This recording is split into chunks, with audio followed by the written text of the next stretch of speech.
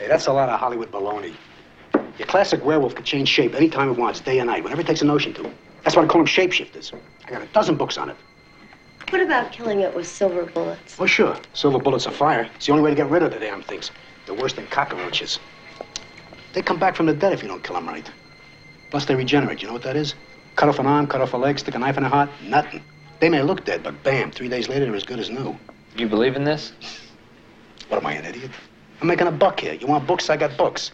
I got chicken blood. I got dog embryos. I got black candles. I got wolf bane. Look at this. Silver bullets. Some joker ordered them. 3006. Never picked them up. I take Bank America, American Express, Visa. You gonna buy that or what? I know the rift is in your eye. What are you trying to defy? Do go on, I see the way. Why don't you see it? Why don't you see it where you are? Why don't you see it? Oh, just what you are. Welcome to the Cinematic Void Podcast. Cinematic Void is a cult film series that hosts screenings in the Los Angeles area, as well as virtually. I'm your host, Jim Branscombe, and joining me as always is... Hey, it's Nick Vance, Paranoid Futures on all social media. You can find Cinematic Void on the World Wide Web at cinematicvoid.com, as well as Facebook, Twitter, Instagram, YouTube, and all the major podcast platforms. If you want to support The Void, consider joining our Patreon. Not only do you get cool perks, but you make this podcast as well as a Cinemadness movie possible. All right, Jim, what are we talking about today? Well, today we are going back to the magical year of 1981, which is 40 years ago, I guess this year, incidentally, and we are talking about the werewolves of 1981. And this topic was picked by today's guest. He is the frontman for the awesome band Cursive, the awesome band The Good Life, and he's also an awesome solo artist who does a really mean Cyndi Lauper cover. Please welcome to The Void, Tim Kasher. Tim, how are you doing? Great. How are you two doing? Good, man. Doing good. Excellent. So, first off, when I was talking to you about being on the podcast and I said, just pick a topic and some movies within the topic, how did you come upon picking the werewolves of 1981? So I'll confess that it was born of something I saw on social media, and I don't recall actually what the post was, but it got me thinking. Somebody had asked what one's favorite werewolf movie of 1981 was, and I'd never really thought about that before. But I'll tell you what, American Werewolf in London is one of my favorite movies of all time, and I immediately knew that was in 81, and so I knew of what they were speaking of. And then I went through and I saw a lot of people saying The Howling, and I was like, "Fuck, man, that's kind of crazy to me." I like The Howling, but anyway, it got me thinking. And then so even when as I looked into it some more, and I've seen Wolfen, and when I suggested it to you, I'd like to ask the two of you, is this well-worn territory, or is it just kind of coincidental that I found this on a post, and then I started thinking about it a lot? You know, I'm going to mention it because, like, after you suggested it, it's like, man, why has no one else talked about the Werewolves of 81? Because, like, you know, I always knew The Howling and American Werewolf came out the same year. I forgot about Wolfen, and I forgot about the lesser of the four, which is Full Moon High, which we'll talk a little bit about. And then my friend Brian Collins, who is used to write for Birth Death Movies, and now he occasionally writes for Fangoria. I saw him posting about it. I'm like, so I wrote him as like, hey, are you working on a Werewolves of 1981 piece? It's like, yes, I am. I was like, cool, we're doing a podcast. So I want to give a shout out to Brian because he's going to have a piece on this very topic. And I'll tell you what, I can guarantee you that's what I read. Yeah. I mean, Brian's a really good dude. Brian came out and hosted a Void screening, I guess year one, when we did Severin's restoration of Kathy's Curse, which is a Canucksploitation kind of like killer, demon-possessed child, sort of exorcist ripoff, sort of just weird little girl with a evil doll. Called Kathy's Curse? Kathy's Curse. There's two There's two cuts of it. There's the director's cut, and then there's the U.S. cut. And when you watch the U.S. cut, the movie makes no fucking sense. And then you watch the director's cut, it makes slightly more sense. It's worth checking out because it's just weird. And it has one of the best line readings when, like, the little girl's, like, possessed ghost, like, starts attacking a medium. And it's like, medium? How about extra rare piece of shit? Or something like that. Yeah. It's a top... It's quality cinema from our neighbors of the north. So definitely worth checking out if you want to add that to your queue. I think it's on either Shudder, might be on Amazon Prime too. Well, I'm feeling compelled to watch that. Yes. But like, until you brought it up, it's just like I forgot. Like, 81 was the year of the werewolf. All of this has kind of got me thinking, and as I've been thinking about this, I guess I'm just kind of a werewolf guy. I don't think I ever really thought of myself as such, but I guess I really like a good werewolf story. Now, you're no stranger to writing concept albums. Is this you telling us that you have a werewolf concept album down the line? Let me play around with that. So, everyone can thank me now when that record comes out, or send me hate mail. I don't know. Whereas, like, I don't want to go off track here, but the obvious and heavy allegory of werewolf movies, I just think it's a bit more fun to me than, I suppose, the vampire trope. And I love vampires too, actually, and I love witches. I kind of love them all, I think. But I think I like I don't know. There's a lot to work at. And what's interesting about the movies today is I think that they all do they not all kind of tackle different concepts of werewolf allegory? I kind of think they do. But this all has me thinking about one that's kind of the most obvious, but also a great one is Ginger Snaps. Ginger Snaps is a really good one. I mean, we could probably, and don't feel bad about getting off topic because we habitually get off topic. Sure. Usually pretty bad. So if you got a tangent, go for it because one of us is going to have one too at some point. It's kind of a shame because when I think of werewolf movies, I feel like 81 was like the peak year where there was like really, really great werewolf movies. And I think Ginger Snaps is another great one. But like, I think it might have to do with budget because a werewolf is more expensive to make than, say, a vampire. You just put some fucking teeth in someone and make them pale. They're a vampire. I think werewolves, because of the transformation and like someone's going to be in a suit or like any version of a werewolf, even the old Lon Chaney one where they just basically did dissolves and had like hair glued to his face. That's still labor intensive. Yeah, it's really tricky. And so that's a fascinating, tricky thing about the werewolf genre is that people are going to expect some big special effects in it. And if you don't hit that, well, you don't have to hit that, you know? And actually even Wolfen is a case in point for that. We can get into that. But that's kind of dangerous territory, right? If you're going to do like a very low budget werewolf movie, you better have a great script. As in if you're going to do it so low budget that you only show the, you know, like blinking eyes or, you know, lit eyes in the forest, then you better have a great script. I think that's why there's not a lot of great werewolf movies because there's not a lot of great werewolf scripts. And I think, thankfully, for the most part, the main three we're going to talk about. And we'll get into, again, we already stated why we're not talking about the fourth one so much. But they're all, I agree with you, they're all unique approaches to, like, you know, werewolf tropes. And they cover a lot of bases. And, you know, you get a political one, you get a really dark and, like, kind of sinister, like, I'd say new age, like TV era, and then you got like being an outsider, becoming a bigger outsider in a foreign country kind of thing. Mm-hmm. Lots of room for metaphor with werewolves. Yeah, which is great. And I just think maybe I just find it, I'm just going to keep comparing it to the vampire, which the vampire is so popular. And I think I just find the metaphor, the allegory of the werewolf just a bit more fascinating. Because it's about That the humans are animals, right? I mean, mostly it comes down to like the human being is actually an animal. We've become enlightened, and we think that we're something greater than the werewolf that we are.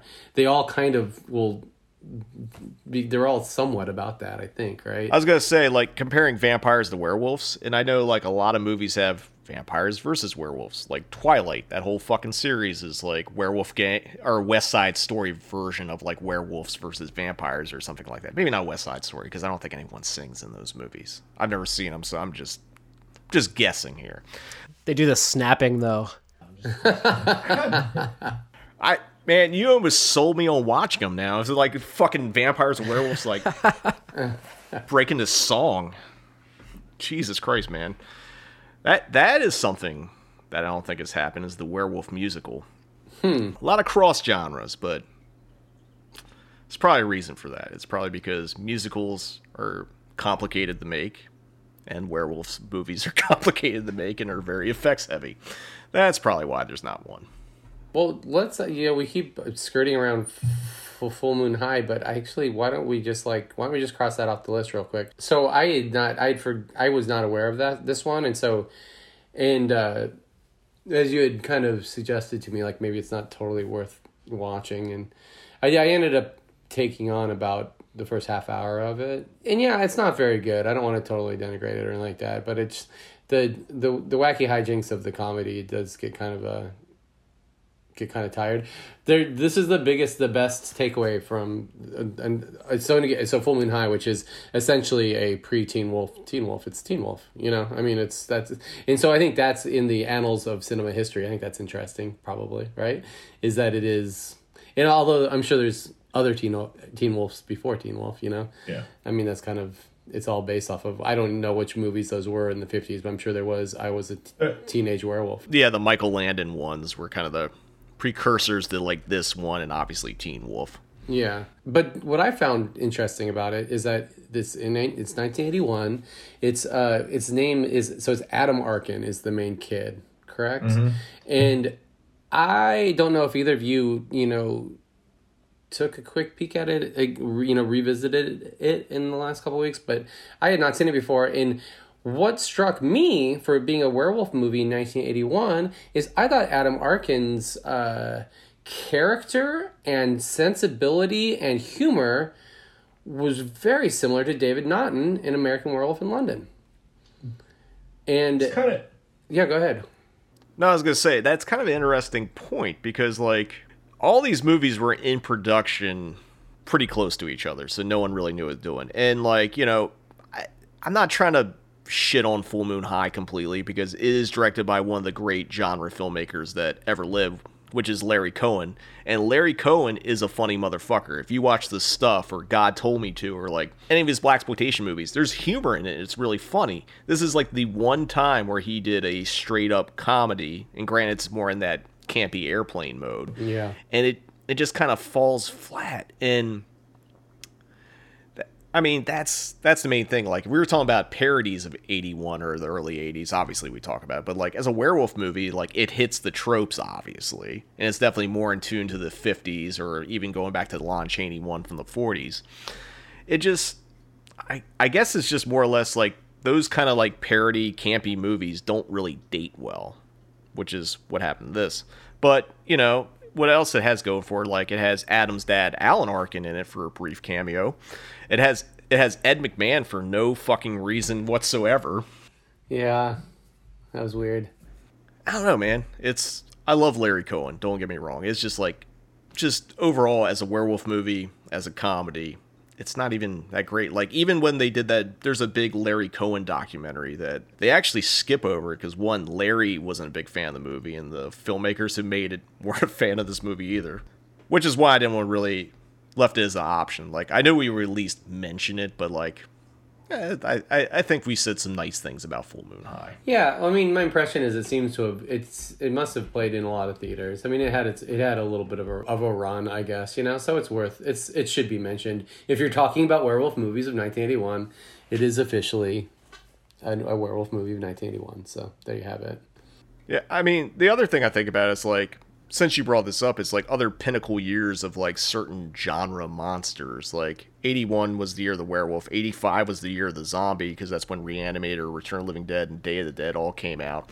There's some other ones here and there, but like it's, again, and this is why I'm glad you picked this topic, because like when you think like the two big like 80s werewolf movies, you always think American Werewolf in London, you always think of The Howling, and we'll get into why those are more intertwined than, say, along with Wolfen, which I think Wolfen's a fantastic movie, but like there's a lot of connections between American Werewolf in London and The Howling, which we'll dive into as we go along. So with that, before we get into our three main werewolves of 81, we're going to take a quick break, but when we return, we're going to have a Bad Moon on the Rise on the Cinematic Void podcast.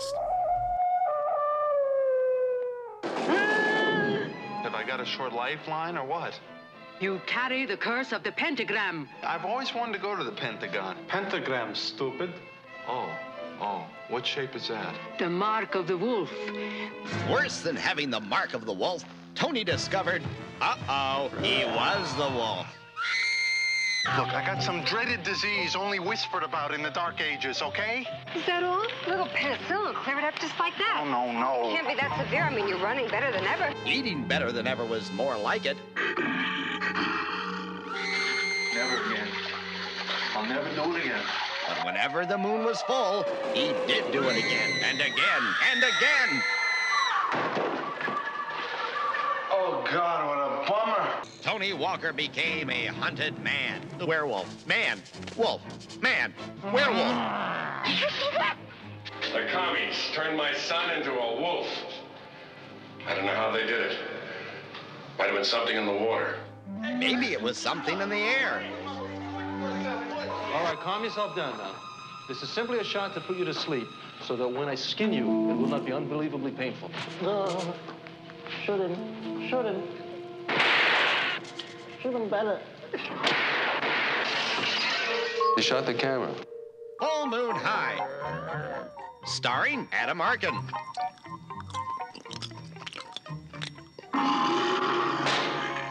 Ed McMahon. Bill Kirkenbauer. Damond Wilson. Kenneth Mars. Louis Nye. Roz Kelly. Fleas or no fleas? I want to be your woman. Come back here, you big hairy-legged coward! God, look at all that hair. It's the Wookiee! Full Moon High. I'm in trouble. Shoot him! Put me down! I said put me down, not throw me down. It's not just another macho football movie. What is that, beer? Is that an alcoholic beverage? Here, explain that to your mother. Full Moon High. It's not just another sleazy high school movie. Full Moon High. It's not just another teenage werewolf movie. It's a bite out on the town. Welcome back. We are talking about the werewolves of 1981 with Tim Kasher here on the Cinematic Void podcast. Up first, we're going to probably talk about what I would consider the most well-known of the movies we're talking about. Although it's might be splitting hairs at this point, but I think if you ask people outside of the Lon Chaney Wolfman to name a werewolf movie, I think this is the one that everyone's going to name, and it's, of course, John Landis's American Werewolf in London. It stars David Naughton, who used to be the I'm a Pepper guy from the Dr. Pepper commercials from the 80s. He actually got fired from that gig after he did American Werewolf because they didn't appreciate him doing nudity in this movie. Showed his pepper, can't be a Dr. Pepper anymore. And he was also in one of my favorite, I'd say 80s ski sex comedy movies, Hot Dog the Movie. Have you ever seen Hot Dog the Movie, Tim? So long ago, but absolutely. Yeah. Hachi Mama. And you'll realize the running bit is I pick the weirdest movie to tie to everyone's career. Yeah. Which is why the movie American Werewolf also stars Griffin Dunne, who was in Martin Scorsese's best film, After Hours. Another thing about Griffin Dunne, he actually directed a little movie about witches in the 90s called Practical Magic. Don't know if you've seen that one, Tim. Yeah, I don't know if I knew that you directed that. That's fantastic. I love Griffin. So he did that, and it also has Jenny Guter, who was in Nicholas Roeg's Walkabout, which is another fine movie. We're going all over the place. Has John Woodvine, who was in Ken Russell's The Devils. Frank Oz, who's probably best known for being a puppeteer and a director in his own right. He obviously is probably most famous as Miss Piggy and Yoda. He actually has 2 appearances in American Werewolf. He plays a character, I forget what that character's name is, and Miss Piggy appears in the movie too. So Frank gets 2 for 1. And the movie also has a cameo by Rick Mayhall, who, if you're fans of British comedy, would recognize him from The Young Ones. He's Rick the Anarchist, and he's also Drop Dead Fred. He's one of the chess players in the movie. But as we've kind of talked about before we went on break, the real star of the movie is Rick Baker's phenomenal special effects, which won the very first Academy Award for special effects. They more or less created this award because I forget what movie came out the year before that people were like kind of complaining. It's like, wow, this is a great movie. The effects are good, but like there's no effects category. So they created one, and Rick won the first one. Rick is also the only person to win Academy Awards for werewolf movies. He won it for this one, and he won it for the remake of The Wolfman with Benicio del Toro as well. Wow, cool. I forget how many Oscars Rick has, but he's got probably more than any human actually needs. I think he's got like 8 or so at this point. I wonder if when you mentioned that about I had forgotten that tidbit about the Oscars. One that popped in my mind, and maybe popped into your minds as well, is 79, right? Is Alien, and that would have been a big progression into visual effects. And then 80 probably had something too, right? I can't remember what the movie was in 80 that like it was kind of one of those more serious Oscar bait kind of genre movies. I could look it up, but like on this podcast, if I don't have it written down or Nick doesn't have it written down, we ain't looking shit up. So that is what Google is for, goddammit. And obviously we're not using it during this podcast. But Alien, because you got to think Exorcist with Dick Smith in the early 70s. You had like, basically because of Dick Smith, it kind of opened the doors for people like Rick Baker, because Rick Baker was like a student of Dick Smith. Rob Bottin, who went on to do The Thing and did the effects for The Howling, was a protege of Rick Baker. So it all those effects guys kind of like got their starts and worked together. And you had Tom Savini in Pittsburgh doing the Romero movies and stuff like that. So it was basically the end of the 70s and into the 80s was the beginning of the real effects boom. Yeah. The Thing being a huge part of that too, huh? Wow. Yeah. The Thing became huger later down the line because I guess we can talk about it a little bit. The Thing came out in 82, which was considered the biggest year of sci-fi in American cinema history, because I think you had, maybe not sci-fi, but genre, kind of big genre movies, because I think Poltergeist came out that year, Road Warrior came out that year, obviously The Thing, E.T., Tron. Like 82 was the big like science fiction like kind of genre year. That was the other year I was thinking about other than 85. So, but that's when like shit was popping. People were going like, how big can we make effects? How insane can we get? And it's kind of what I miss in movies now. It's like, I know some movies are getting back to practical effects, but I assume it's more budget and time, and no one wants to sit around and like be in 6 hours of makeup or stage like a really complicated effect anymore. I don't know, but I love that shit. Yeah, like let's get back to practical effects. And don't you think that I had this thought like maybe a year ago or so, that An American Werewolf in London would be an amazing remake. Really touchy because I really think the first one's perfect. It's like, does it have to be remade?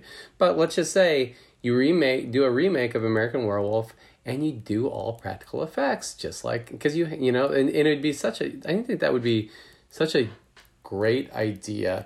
And then I look it up and I see that it's already being in consideration with John's son, I believe. His name's Max Landis, is that right? It's been in hot water, though, so... He is boiling at this point. Yeah. I don't think that version of the American Werewolf is going to ever happen unless people get their brains erased at this point. Unless we do it, fellas.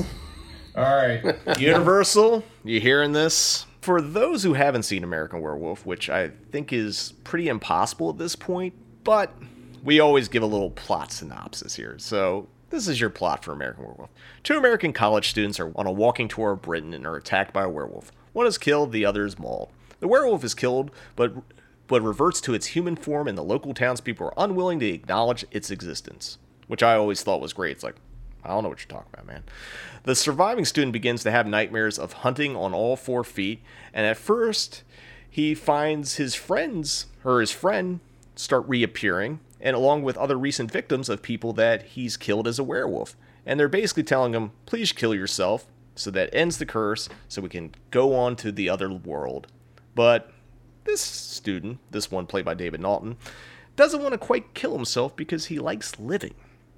Although the werewolf portion of it is kind of making it more difficult.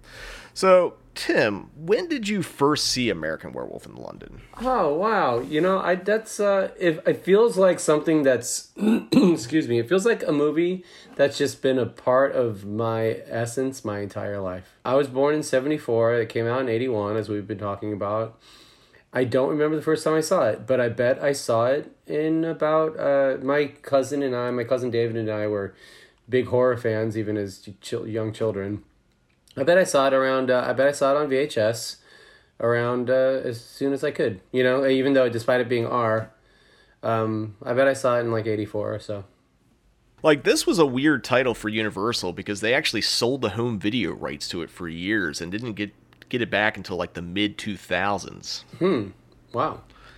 Like it went through like all the bigger like, you know, VHS labels like Magnum, and trying to think of what other ones it was on, but like it just floated around. Like Universal kind of weirdly disowned it. Universal had a weird period in the 80s. Like they got big in the genre stuff again, the biggest they'd gotten into it since like maybe the original Universal Monsters heyday, and then you're just like, yeah, we're done. Which is why like when Monster Squad came out from a different studio, they're like, hey, are you cool if we use these monsters that are sort of like your famous monsters? Like, nah, we don't care.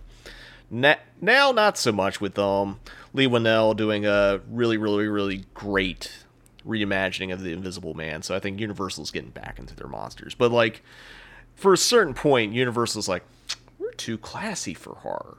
But then they have their Halloween Horror Nights at the Universal Studios in LA and Florida. So I guess they had to change the heart. But I think out of the 3 main movies we're talking about, this one probably might have had the biggest budget. Wolfen might have had a little bit more because that was, I guess, trying to be a serious thriller. Interesting enough, John Landis wrote his first draft of the script in the late 60s when he was in Yugoslavia as a PA on Kelly's Heroes. And what really inspired him to write it was he saw some gypsies performing a ritual on a dead body so it wouldn't come back from the dead. And he's like, wow, I don't know what I would do if I was confronted by the undead. So he wrote a film about it. Like he's like, I can't handle this shit, so I'm going to get my neurosis out and write about it. And the script sat for years, mostly because a lot of people are like, I don't know if horror and comedy work that way. Because like, having seen the movie, it's very tonally, very funny, and very scary and violent. Which I'm pretty sure there's been movies that have towed that line before, but like this might have been like the first one where it's like goes hard comedy, then goes hard horror, and then back and forth, and does it pretty seamlessly, I think. Getting back to your impressions on it, so we talked about when you first saw it. What are your thoughts on it now as you've kind of revisited or rethinking about it? Honestly, for this movie, it just gets. My praise isn't high enough. It can never be high enough. It was something I think I immensely enjoyed as a child, and as an adult, I do vaguely remember at some point in my 20s, kind of giving it revisiting it and recognizing that it was just really a work of art in my mind, and I've watched it at least once, if not a few times a year ever since. I adore this movie. That's pretty amazing. It's, like I know a few other people that like American Werewolf is their kind of go-to. I don't want to say comfort movie. Maybe it's your comfort movie. I don't know. So basically, John was stuck with the script he wanted to make. It but he basically couldn't get an opportunity until he had a trio of comedy hits back to back to back. He did Kentucky Fried Movie, Animal House, and The Blues Brothers. And basically after all three of those were like each one more successful than the next, he basically had the clout to say, this is what I want to make. You can't stop me. And for years, he had been talking with Rick Baker on doing this movie. He's like, I got this werewolf movie. And Rick's like, let me know. I want to do it. Because Rick Baker had done Schlock with John Landis, which was Landis' first movie, which had a giant ape. The other thing Rick Baker is probably well known for outside of werewolves is his giant apes. Because he actually played the King Kong in the 70s King Kong remake. Like, he's the King Kong in the suit. And I'm pretty sure he's done some other ape stuff. And I think he even appears in the Peter Jackson King Kong remake. He's one of the like fighter pilots that shoots at Kong. Like, Rick Baker loves werewolves and giant apes. Landis had been talking about making American Werewolf for years. And then when he finally got the money and was getting ready to make the movie, he calls up Rick. He's like, all right, we're doing this fucking movie. Rick's like, whoops. Because Rick Baker was already starting work on another werewolf movie that was coming out in 1981. He was the original effects artist for The Howling. Amazing! There it is. What happened was Landis was so pissed at him, he basically guilted Rick to leave The Howling to go work on American Werewolf. And was kind of bitter that he was even working on another werewolf movie. But, you know, I think at the end of the day, they made off well enough because, like, Again, I know Landis has a lot of other comedy hits, but I think his signature movie is still American Werewolf, and it's largely thanks to great cast, but also those fucking effects, which still hold up pretty damn well overall. So Baker left The Howling and basically put his protege, Rob Bottin, in charge of it, and we'll talk a little bit more about Rob Bottin in The Howling when we get there, but I don't know. I guess we can talk about, like, really the biggest star of this movie, which is those effects. And, you know, do you remember your first impressions of seeing that big transformation scene, Tim? I don't know if I recall, but didn't we all... we were able to see those effects over and over again over the years anytime we watched documentaries on great horror effects. Yeah. Because that's always been kind of the crown jewel, I think. That's always been my impression. It's been the crown jewel of horror effects. So I actually think that I was more affected and more impressed by the transformation upon watching it on some kind of one of the compilation docs that touched upon it. I mean, that's fair because, like, it's definitely, like, if you're doing, like, a greatest horror movies of all time, when you get to American Werewolf, you're showing that transformation scene. And it's phenomenal. And what I think makes it work really well is Landis had certain aesthetics he wanted for the transformation scene. He wanted to be as painful as possible, to feel as painful. Because, like, if your body's stretching and contorting and, like, you know, transforming into a giant hairy beast, it shouldn't be easy. Like, he wanted to get away from, like, which was traditionally how werewolves are created, is like dissolves. Like, you have an actor sit in the same spot, you do a dissolve, they got a little more hair on their face, then they got teeth, then they got some black around their eyes and that kind of stuff. And he just wanted to push the limits of what could be done. He also wanted to do it in light. So when you watch the transformation scene, it's well lit. You can't really hide shit. So it's there. It's really, like, it's a testament to, like, how he directed it, how he envisioned it, and how Rick Baker pulled it off. Because, like, that's a perfect combination of, like, artists combining their talents to make something really phenomenal. There's a great moment. You're going to know the moment during the transformation, probably about midway through the transformation, where David Naughton is still David Naughton before he's actually just completely a werewolf. And he gives that look into the camera in Screams. And I'm sure that many people find that to be a bit cheesy, but I think it's a nod to classic horror, and I think it's fantastic. I think it was kind of a bold decision to make, because it does come off a little cheesy, and I think it's so cool. I think it totally pays off. I agree with that, because like it's, there's definitely a cheekiness to the transformation as well, Now, Nick, I believe you're also a very huge American Werewolf fan, right? I am. I definitely used to put this on to go to sleep to, which is like, it's not like it's a boring movie, but it's a comfort movie. So you just throw it on, and I've seen the first half an hour of this movie fucking 100 times. Straight up. But yeah, absolutely love it. Of course, the effects. I love how it moves back and forth so seamlessly between the horror and the comedy aspects. Like it'll cut scene and it'll be like a phone ringing or something. It'll just like scare the shit out of you, like a good, legitimate jump scare that was like earned. Yeah. I mean, you get ultra violent werewolf maulings, and then you got David Naughton running around naked at a zoo. Mm-hmm. It's it's like your extremes of very broad comedy and very graphic horror. And we were talking about the transformations and like the final werewolf, but like I think there's some really, really great effects that like I know people know and talk about, but I'm talking about Griffin Dunne's like decaying zombie effect, and as well as the werewolf Nazi sequence, because those are like what Griffin goes through in that movie, and the way he just decays, as well as like all the other like victims, because like he starts out as kind of a zombie, and then eventually he's just like a skeletal puppet like towards the end. It's really well done, it's really effective, and that Nazi werewolf sequence is just fucking scary. So scary. Very scary for David Naughton too, because apparently the people that were in the werewolf masks had the knife to his throat. Like they used a real knife in one of the shots, and like they couldn't see him at all, so that this guy's just waving a fucking knife at his throat, and he's like, please don't kill me. So that's one of the scariest parts of the movie. For my money, the absolute scariest part of the film is David Naughton scowling out in the woods in the dream sequence. Yeah. Apparently that him in the woods, and I think he said the transformation in the bedroom or in the apartment or whatever, were the two toughest scenes for him. Like, I always forget about like that weird like him in the woods dream sequence. It's really,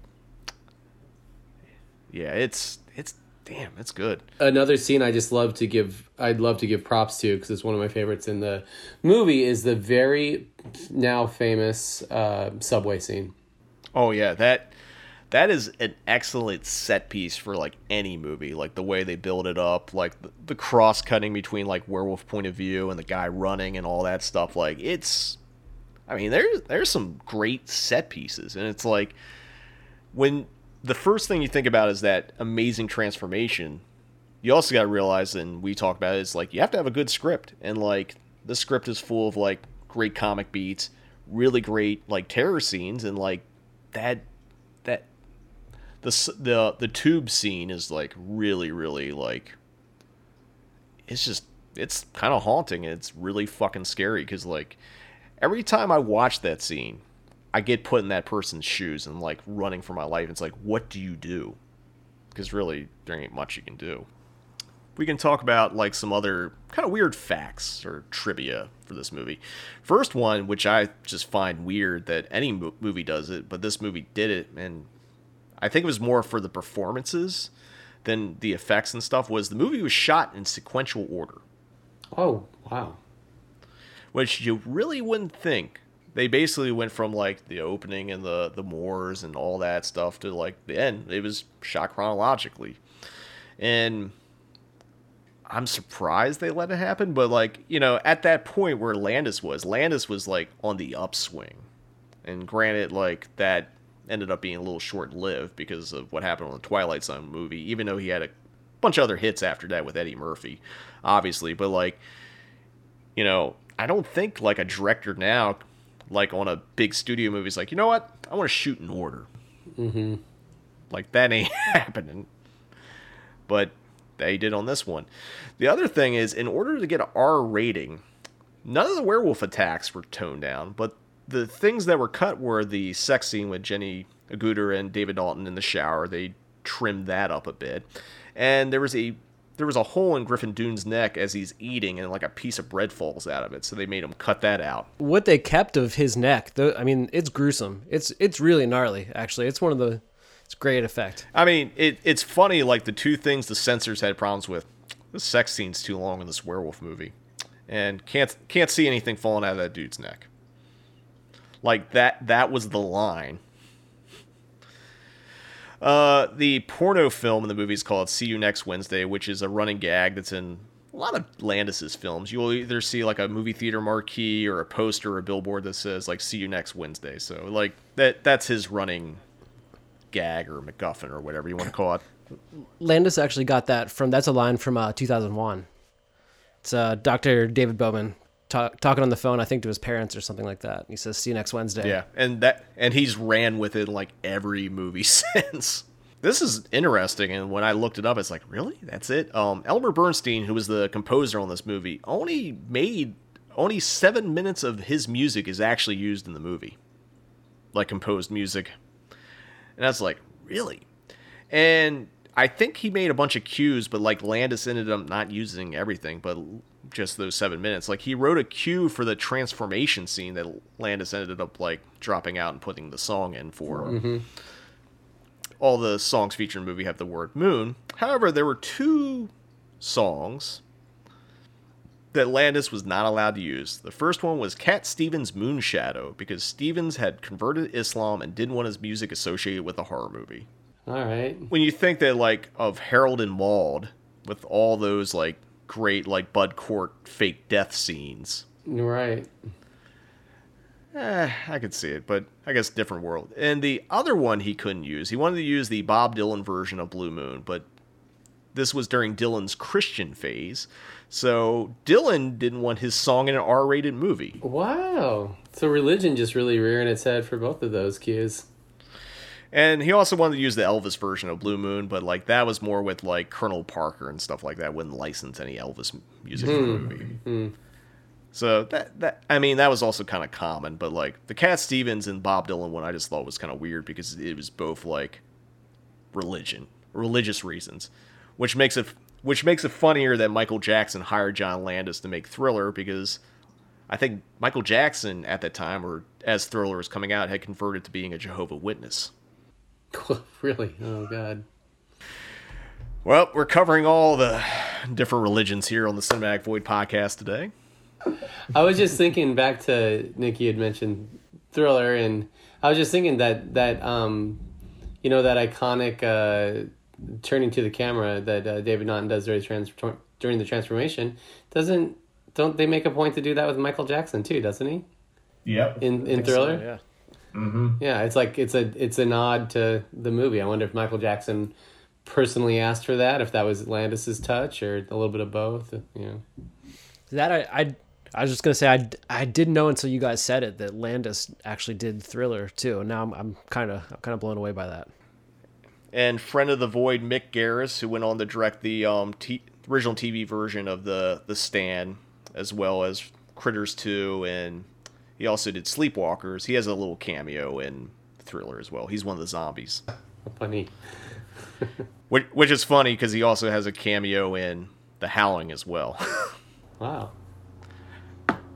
Mick got around, which is why, like, incidentally enough, years later when, I don't remember if you remember the TV show Masters of Horror. It was like a Showtime show that Mick Garris produced. He actually had an episode directed by Landis and an episode directed by Dante. And he actually was holding, which spawned the show, was he do a Masters of Horror dinner. So we get all the horror directors and icons together. So it'd be like Stuart Gordon, Joe Dante, you know, Tobe Hooper when he was still alive, Wes Craven, John Carpenter. They all have a dinner. So they had these dinners and they spawned a TV show off of that. I love it.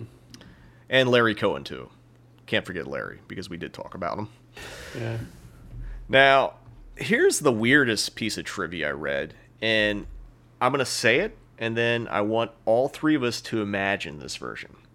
So the producers originally were hoping Landis would cast Dan Aykroyd and John Belushi as the leads because of the success of Blues Brothers. Now, imagine American Werewolf with Aykroyd and Belushi. Wow. That's tough, but, you know, in an alternate world Landis did a great job with this, and I think he could have made it work.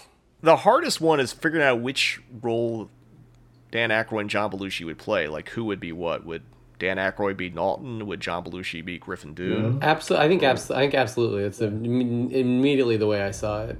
Yeah, I think that's the only way. Yeah, because Griffin's the comic relief, and that's Belushi over Aykroyd. Yeah, I agree with that. I was trying to picture it the other way, and I just really couldn't. Like, I could almost see this as a thing. But the reason why Landis didn't want to do it, he wanted to have kind of more unknowns, just so it didn't have that baggage. Because if you coming off Blues Brothers and then you have a werewolf movie with Dan Aykroyd and John Belushi, I think the expectations coming in is you're going to get Blues Brothers with a werewolf. Yeah, and the more I'm thinking about it, I think that they could have made. I think the movie could have been good, but I don't know if we'd be talking about it right now. Funny enough, the other reason why Aykroyd and Belushi weren't in it is they were shooting Neighbors at the same time American Werewolf went in production, and they actually wanted Landis to be the director of Neighbors. So, and he wanted to do American Werewolf instead, and I think he made the right choice. I actually like Neighbors, but I think when you talk about cultural genre milestones, you have American Werewolf in London, and Neighbors is a pretty solid movie. Well, I do think of Dan Aykroyd in the opening of Twilight Zone, and do you want to see something really scary? And it's that same flash, like in the woods, of David Naughton's face, you know? Arguably the best, to me, the best part of Twilight Zone is that scene. The Aykroyd scene? I think Landis directed the wraparounds on that. I could be wrong about that. And we famously, or most people famously, know what happened on his official segment of that movie. Which kind of, was not very good. Which you can, if you don't know it, you can Google it. There's actually a book on that whole case. So, I don't know. I feel like I'm now taking everything down quite a bit as we talk about real life trauma, but not trying to bypass it. Just, if you don't know, John Landis was directing his segment Twilight Zone, and there was a helicopter crash that was unsafely handled, and it killed 2 Vietnamese children actors and Vic Morrow, for those who don't know. And it was a big court case. It was a big messy thing, and it pretty much derailed Landis's career from here on out. Like I said, he still had other hit movies, but those movies were more hits because of Eddie Murphy than maybe John Landis. So to kind of switch tones, just like American Werewolf, I guess, I don't know, what's everyone's closing thoughts on American Werewolf in London? Maybe it would be good to, as we close on each of these movies, to just consider what I like to back to the allegory. I like to play around with what these movies are about. And I think the American Werewolf in London, of these 3 movies, is the most fascinating one. I'm sure there's a lot of different takes of what Landis, or, what ultimately this movie's trying to say. I like to think that to call it an American Werewolf in London, it might be a little bit of this is a stretch, but America is expats from Britain. It's the colonists, and they leave, and then they come back, and they get infected by a wolf. Maybe I should just get to the short of it, is that I think it's about American culture invading British culture. But because the wolf is from the Moors, they recognize that it's a beast that they created. That is some highfalutin film criticism there. I've just watched it a lot of times. I mean, that's actually a pretty good thesis, and I can't argue with that. I do want to mention that at one point when they announced production, they were going over to England. I guess there was some UK union rules that they were only allowed to have. Originally supposed to only have 4 Americans working on the movie. So it was going to be John Landis, Rick Baker, David Naughton, and Griffin Dune. And the UK hit back. It's like, well, there's other Americans that already live in the UK, so you can recast the Griffin Dune role. And Landis is like, fuck you. It's now American Werewolf in Paris. We're moving there now. And the UK was like, all right, you can have Griffin Dune. And then about maybe, was it like 20 years later? I can't remember when it came out. American Werewolf in Paris did eventually come out with no one involved in the original having any part of it. I saw it once. I actually didn't really see it. I showed up late to a movie. And the guy just let us in, so I watched the last 5 minutes of American Werewolf in Paris. And I just remember there was a really bad CGI transformation. I'm like, yeah, I'm glad I got it free and only saw the last 5 minutes. Yeah, I was gonna say that is the cardinal sin that has kept me from ever really watching that movie, is that it's just CGI laden. And it's like, that's just so disrespectful to the legacy of American Werewolf. I mean, what happened was Jurassic Park happened, and so everyone's like, oh, we can do anything now with a computer. But the thing with Jurassic Park was there's still a lot of Stan Winston practical effects in it, and they use CGI sparingly. And no one took that lesson. It was only supposed to be a tool to get you to do a couple of things, but then like everyone's like, oh, fuck it, everything's CGI. Just shoot everyone with green screens. And this has come up many times on this podcast, obviously, but like, you know, I think cinema might be a little worse for that. But again, I don't think a lot of those big Marvel movies and stuff like that could happen without CGI, at least in the scope they're planning. Yeah, they've been able to tell bigger stories, and there's a reward there. But boy, CGI sure does get tiresome. I guess we're gonna end here. Forget about CGI, because we got more practical werewolf effects coming up on the Cinematic Void podcast. Stay tuned. For the first 23 years of David Kessler's life, he was only human. Then one night he took a walk on the moors. Beware the moonlets. Is David behaving strangely? Are you all right now? Well, I'll let you know the next full moon. Tomorrow night's the full moon. You're gonna change. From the director of Animal House, A Different Kind of Animal, An American Werewolf in London. Rated R. Unbearable suspense that keeps you on the edge of an abyss of terror. Take a cult film odyssey into Cinemadness with Cinematic Void. Based in Los Angeles, Cinematic Void is a film series that specializes in horror and exploitation films. Currently, we are hosting Cinematic Void Up All Night in the Cinemadness movie, a monthly virtual screening series, as well as the Cinematic Void podcast, where we dive deeper into the world of cult cinema. You can find Cinematic Void on the World Wide Web at cinematicvoid.com, as well as Facebook, Twitter, and Instagram.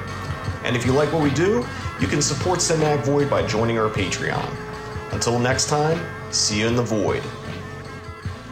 Welcome back. We have been talking about the werewolves of 1981 here on the Cinematic Void podcast. And up next, I'm going to just get this out of the way. This is my all-time favorite werewolf movie. Can't argue it. In fact, I've been, basically the last few podcasts this year, I've been going over my tattoos on my right arm. I have a All the Colors of Dark tattoo. I have a Fog tattoo, which we just talked about last episode. And I have a Howling tattoo as well. Not that anyone can actually see this podcast, but except for all of us who are just sitting here. But I don't know. So, yeah, no spoiler. It's 1981's The Howling, directed by Joe Dante. It stars Dee Wallace, Patrick McNee, Christopher Stone, Dennis Dugan, Belinda Blasky, Kevin McCarthy, Slim Pickens, who I also have a tattoo of, but this one's from Strange Love, not The Howling. The great John Carradine, Elizabeth Brooks, Robert Picardo, and the greatest character actor to ever live, Dick Miller. Hey, let's not forget Jim McCrell, who was also the principal in Teen Wolf. That's your tie-in. Never miss a chance to talk about Teen Wolf. The film was produced by Avco Embassy, who we talked about at length in the last episode, because they also released The Fog.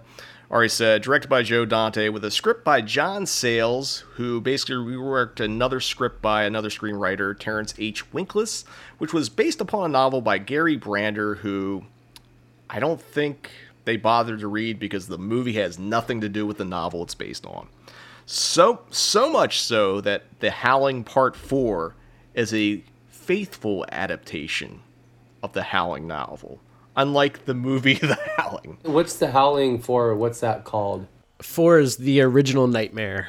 Yeah, this original Nightmare because they're adapting the same book that was supposed to be adapted for the first one. Funny. Now, Nick is actually an avid reader, so when I asked you this, Nick, have you ever read The Howling? I have not read The Howling. No, that's one I missed. Okay, so nothing on The Howling here, at least on nothing. What the.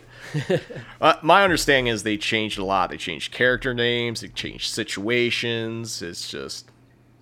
Funny enough, Howling 2 is actually a book by the same author, and I think he wrote the screenplay for Howling 2, probably because he wasn't happy with what happened to his novel in Howling 1, or one of those. I think he wrote 2 or 3, but like he even changed stuff from his own novel, so go figure.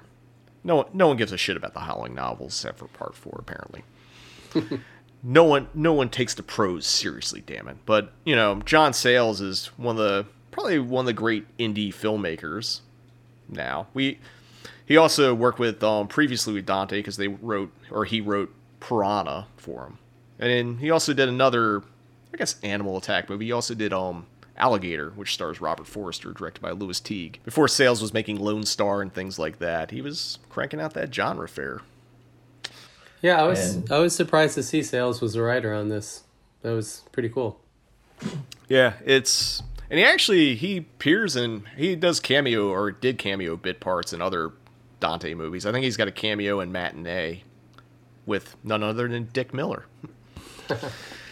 So, a couple other things I want to talk about before we get into the plot. The soundtrack is by Pino Donaggio, which is one of the great composers. He also did Don't Look Now. He also did Piranha. He did some of the later Argento movies. Really, and he did obviously Brian De Palma movies. He did Blowout, and I think he did Dress to Kill as well. Set designs by Robert Burns. Normally, I don't rarely bring up set design, but Robert Burns worked on Texas Chainsaw Massacre and actually recycled some of his props from that movie for The Howling. Wow. And last, but certainly not least, the top-notch effects are by Rob Bottin, who, basically got the gig because Rick Baker left to go do The Howling. Now, for those of you who haven't seen it, which seems weird that you're listening to a podcast about these movies without seeing it, but, it happens. After a bizarre and nearly deadly encounter with a serial killer, a television newswoman is sent to a remote mountain resort whose residents may not be what they seem. So, I'm going to ask you, just like for American Werewolf, do you remember the first time you saw The Howling, Tim? Not as young, but... in the 90s, I mean, I'm a horror fan, and so I don't remember the first time watching it, but it seemed like it's been with me for a long time. I just rewatched it a couple weeks ago, and I really, to be honest with you, I think that's only maybe like the third time I'd seen it. It was a good viewing. I was glad to check it out again. Now, Nick, I know you love werewolf movies, which is why you were excited that Tim picked this topic. What are your thoughts on The Howling? Just in high school, I really liked the first two in particular, and would rent them often and watch them. I, of course, think The Howling is just like American Werewolf in London. It's if not perfect, damn near it. It really is. But I don't know. American Werewolf is probably better if I really have to choose. But yeah, Howling's great. But I haven't watched it a lot since the 90s, so I just rewatched it this past week, and still holds up. Still fucking great. It's kind of funny that, like, American Werewolf is, I'd still say, much more beloved than The Howling. But, like, working at the American Cinematheque and the Egyptian Arrow, I could tell you we've screened The Howling a lot more than we've screened American Werewolf in the last 6 or 7 years. And I'm not sure the reason. Are you the reason? No, I have no reason. It's funny enough. It's like The Howling is my favorite werewolf movie. It's also my favorite Joe Dante movie, and I've never screened it as a void screening. It's played for Beyond Fest. It's played right before the pandemic hit. It was a combination between UCLA and us, and I think another organization venue that did a tribute to John Sayles. So we did I think the Egyptian, on Valentine's Day of all days, did a double feature of Piranha and The Howling with John Sayles and Joe Dante together, which was really cool. I said this is my favorite werewolf movie, and I'll get into it as we talk about it. But, I think the thing that really kind of makes me like this more than American Werewolf, and And it's not me trying to be just the dick saying, like, I like this one better because of this. It's just... I love the mix of, like, Hollywood sleaze. So it's like a sleazy LA exploitation movie. It's also a newsroom movie, which, like, I'm a sucker for, like, if your movie takes place in a newsroom or, like, a newspaper. Like, I love All the President's Men and things like that. I like Network as well. Actually, I should say I love Network. So I love that angle as well. Plus, you get, like, new age cult stuff in it with the Patrick McNeese, like, retreat for werewolves who are trying to be more civil, I guess. And, of course, you get a werewolf movie. So it's, like, all those things are kind of, like, what really, really speak to me. And it's just, like, I don't know. The movie's dark. It's funny, but it's in a different kind of funny thing. It's really mean-spirited, which I know that's not something that everyone looks into a movie, but, like, I think there's a certain quality when a movie is really fucking mean and means it. And this movie is really, really mean. Like, it's not really a happy ending movie either, which we'll talk about a little bit more here. The other things I like about this movie, it's like, like American Werewolf, there's plenty of puns and references to other werewolf stuff. And, Dante, is an avid film collector. He loves movies. And this movie, like, has a lot of werewolf in-jokes. Like, on a TV, there's, like, a werewolf cartoon. You see a copy of Allen Ginsberg's Howl on someone's desk. And I think most of the characters, if not all, maybe not all, but a lot of the characters in the movie are named after people that directed werewolf movies, too. Oh, cool. So there's a lot of things. And I guess, and I've already mentioned Dick Miller, but, like, the thing that puts The Howling over American Werewolf for me is basically Dick Miller. And I know he's an extended cameo. It's a bit part. It's a character actor part. But goddamn it, I love his bookstore owner character, who's named Walter Paisley, which is a nod from his character from Roger Corman's Bucket of Blood. Because Dick worked with Corman, and then when Corman started New World, a lot of the directors that were working for Corman really loved Corman movies, and thus loved Dick Miller. So that's why he was in all the Joe Dante movies and, like, all that stuff. Alan Arkish and, like, things like that. But this... Dick's in a lot of stuff. He's in Terminator. That brief scene he's in Terminator where, like, hey, you can't do that, and Arnold's like, wrong, and shoots him. Like, iconic fucking scene. I feel like even though Dick is just sometimes just playing Dick Miller in a movie, it takes it up a notch. Like, I think of things like, Night of the Creeps, where he just pops up out of nowhere, and, like, just any countless Joe Dante movie, it's like you're just waiting for Dick Miller to pop up. Anything from Gremlins. He's actually quite remarkable in this. I thought he did a really good job in this. Where I think maybe sometimes other Dick Miller cameos, as you're mentioning, might be a little bit campier. I think this is actually really nice. This is a really good role. Sadly, that bookstore I don't think exists anymore, but it used to be on Hollywood Boulevard. Yeah, I was trying to figure out where that was, which one that was. I know they talk about it in the commentary. I forget what they tore out and put there in its place, but, like, it's a really good scene. And, like, I know I'm talking way much about a scene that has no werewolves in a werewolf movie, but, like, just him going off about, like, the books and, like, the customers, and, like, they're like, do you believe in this stuff? He's like, what do you think? I'm just trying to make a buck here. I take Visa, American Express, that kind of stuff. It's just so punchy. And the other thing is, like, besides Dick, there's some fun cameos in this movie, besides all the character actors that I listed earlier. Like, Roger Corman is in an early scene where Dee Wallace is in the phone booth waiting for the Eddie Quist character to call her. The guy waiting at the phone booth, that's Roger Corman. Cool.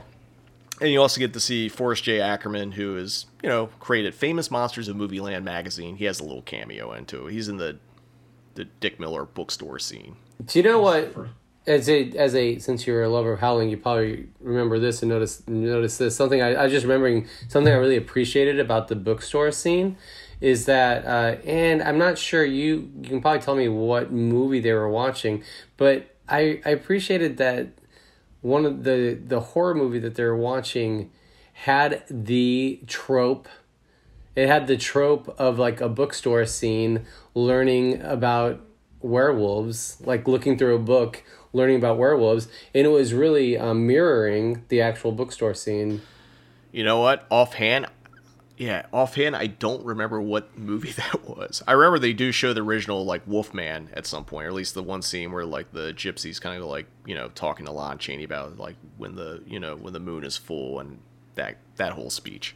It might have been that. So yeah, maybe it's that. I know there's a lot of little nods in here and there throughout this movie, which, you know, like American Werewolf is great because they're like, you know, you're acknowledging where essentially like the werewolves came from, but like it's like, again, they're not doing it how Lon Chaney Jr. transformed werewolf. This is like big time effects, and you know, we already kind of hit upon this. I guess we're gonna, you know, kind of have to do a compare and contrast and just talk about American Werewolf and The Howling together. Because I feel like because of the Rick Baker Association, the fact that Dante and Landis were both going up in their career at the same time and basically got doors open because they made these movies. Like, Landis got Twilight Zone, so did Dante. Dante also got Gremlins off The Howling because Spielberg like loved The Howling so much.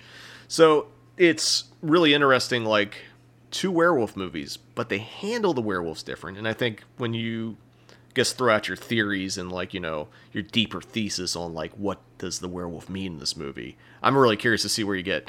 But I guess the first thing we're going to talk about is the werewolf transformations from the Howling and American Werewolf. Like, American Werewolf, that transformation's all in light. The Howling's more in the dark, which is traditionally how you do effects because you're trying to like hide wires and seams and shit like that. But I think the effects, regardless of how they're shot and presented, are just as good as American Werewolf and The Howling. Well, that's coming from a lover of The Howling. I would, and I do think that I love that. I love this conversation. This is a great pairing. I didn't realize, nor I guess you didn't realize either, that I don't think you realized that American Werewolf was my favorite werewolf movie, and I didn't realize that Howling was yours. I think that makes for good good conversation about it, good healthy criticism on both sides. My feeling about The Howling, I was really, what made me want to have this conversation was the transformation in The Howling. It really struck me that they put so much that it was so not similar. It's definitely not similar to American Werewolf. But it is similar in the sense that there was a lot of time and energy, a lot of time, money, energy, effort placed into the transformation. And maybe somebody could just offhand say like, well, that's a werewolf movie for you. But no, not really, right? We all know that. A lot of movies they can't afford it. I thought I have the high praise for the transformation scene in The Howling, and I'll only say that it would have looked so great and nearly impeccable if it weren't for the fact that American Werewolf exists. American Werewolf in London exists. And the fact that American Werewolf in London exists makes The Howling, sadly, a very strong, effective transformation scene that is not as strong to me. And that's my criticism, my take on it. I mean, that's a fair point, and like I like them both, and like I think they're both different, and like, you know, obviously the American Werewolf one is more about the pain of transformation. The ones in The Howling, because there's the big one, but then you see other sort of partial transformations throughout the movie because there's American Werewolf has one werewolf. Howling has a fucking community of werewolves running around. And, you know, it's picking straws. And, like, you know, obviously the majority of, like, genre fans and horror fans or people that don't even watch horror movies that know movies are going to go with that American Werewolf transformation. And that's a fair point. The thing why I, like, think The Howling is just as good is because it had less money than American Werewolf that they had to pull off. And I see that, and I totally agree with you. I find that so impressive. I think that's so cool. I felt like I could sense a certain budgetary limitations in the transformation, and the fact that the transformation is still so effective. It's great. I really don't want to denigrate it too much or diminish it. I really do. I'm sincere in saying it's a great transformation scene. If only American Werewolf didn't exist, I would think it was greater. I mean, I think that's why when you talk about like genre filmmakers and signature movies, you know, I think a lot of people consider Landis, American Werewolf, that's his signature movie. Joe Dante and I love Joe Dante, and I love his films, and I think he's probably had one of the more consistent careers out of a lot of people, and that's doing like near kids movies and all that. He never really got like that title that is just like all his, because like, you know, if there was no American Werewolf in London, I think The Howling would be the gold standard werewolf movies. And then I think of Gremlins, which is clearly, you know, a phenomenal movie, but it's also got the baggage it's produced by Steven Spielberg. So it's like, I think Dante never really, he's made, I'd say, tons of A+, 10 out of 10 movies, or 9 out of 10, or whatever criteria you want to go with. But he never got that full-on, like, iconic signature movie that when you first say his name, because when you say Joe Dante, you start like, oh, The Burbs, oh, this or that. Like, you go off a list of movies. When you say John Landis, American Werewolf. When you say John Carpenter, it's either Halloween or The Thing. When you say Wes Craven, it's A Nightmare on Elm Street. And I'm not saying that's a bad thing. I just think, like, when the way people organize, like, filmmakers, and you get into the auteur theory, if we were going to get very heady about this, it's like Joe made some incredible movies, but none of them get considered as like the signature one that takes it over the top, if that makes sense. Yeah, I'll just give him, I'll give him more credit that, and it's all, you know, it's, we all receive our information differently, but I do think of Gremlins as a Joe Dante film, more so than a Steven Spielberg thing. But you know, you're probably right that the public at large might be confused and think that's a Steven Spielberg movie or something. You know. Yeah, I mean, there's no debate that Joe Dante was the director on it. Like, the movie's quintessentially Joe Dante. But I think when people think of Gremlins, you don't think of the director, you just think of the movie. Whereas, like, if you think of that's more the point I'm getting at. When you say American Werewolf, you instantly like John Landis, Rick Baker, and all that. And I think it's a shame that like Joe isn't appreciated in that kind of spectrum, because like, you know, The Howling's great, Piranha's great, The Burbs is phenomenal. Like, he's made a shit ton of really phenomenal movies. And, you know, he worked on all around. Like, you know, he started as editor for Roger Corman. He had his high ups. He got a shit ton of money to make Gremlins 2 and made one of the weirdest big studio movies ever. Really grand praise for Joe Dante. Back to The Howling is this viewing I just did the other week. You know, and the transformation is really great, and that struck me. But what struck me the most was like the directing, and it really made me proud of Joe Dante. I was like, damn, Joe Dante is like, he's a great horror director. There's, I guess, just a couple scenes in particular, but the most importantly to me is, and you'll be able to feed me, I think the actor's name. Nick and I were just joking around actually about, because it's in your screensaver, the screen behind you. It's the woman, so it's the buddy who comes to check things out. It's the woman, it's Belinda Blasky. She was also in the Piranha, the previous Joe Dante, John Sayles joint.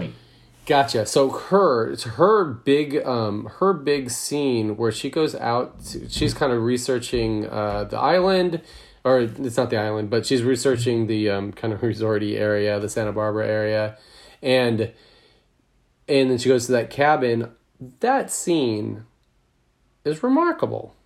Mm-hmm. Where she starts being attacked, you know, by the mysterious werewolf we never, I guess we do eventually end up seeing, but it's just a really, really well done scene that I may have even paused the film and just had to stop to reflect on how well it was done. And then the other thing is just how remarkable the opening scenes of the movie are.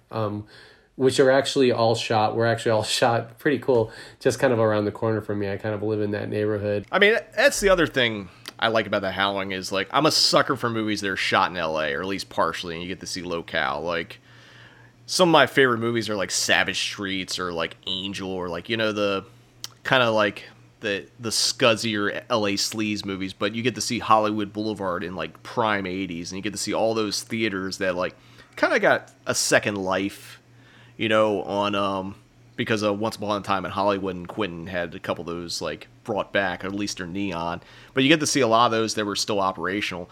There's one movie where it's Don't Answer the Phone, where you can briefly see the Egyptian during the Alien premiere. Cool. Did Cinematic Void post about that the other day, or? I posted probably back in, I think I posted in March because I was showing Angel, so I was just talking about all the sleazy like LA like trash movies that you can see the Boulevard, and like that's one of the few where you actually see the Egyptian. Like they steal a shot like they're doing a drive-by, and you see the line for Alien outside, which is really cool. Yeah, that's cool. I had not seen that older storefront's a bad word for it, but bad term for it, but that older facade for the Egyptian is really cool. Yeah, I think that's when it might have been the Egyptian 3 at that point, where they had became a multiplex where like the Arena Cine Lounge, or where it used to be, like on the side, that was like one of the 3 theaters. I remember when I did Killer Clowns from Outer Space and had the Kyoto brothers there. And they're like, yeah, we premiered right down there. Like they played in like one of the Dink Theater at the old Egyptian. I mean, again, this is as we're getting off topic, but and I should mention yesterday was Alien Day, which is probably why you saw it. I'm sure the Cinematheque posted that picture of the Alien premiere. Actually, you're right. It was American Cinematheque who posted it. Yep. And funny enough, someone they had a styrofoam space jockey in the courtyard at the time that someone dropped a cigarette and set it on fire. So that's another story, but. Lots of crazy stuff happened on Hollywood Boulevard, including the space jockey catching fire. And you thought the weird guy that's playing Chucky that's asking for $1 to get a photo was the most terrifying part of it. But I guess back to The Howling. We were talking about locale and all that, and you said where they shot the other stuff. Was it you said Santa Barbara or kind of going North California? I lobbed that out. I actually don't know. It just had that Santa Barbara feel to it. But I actually, while watching it, I did look it up, and I don't remember what it was now, but it's something along the coast north of LA.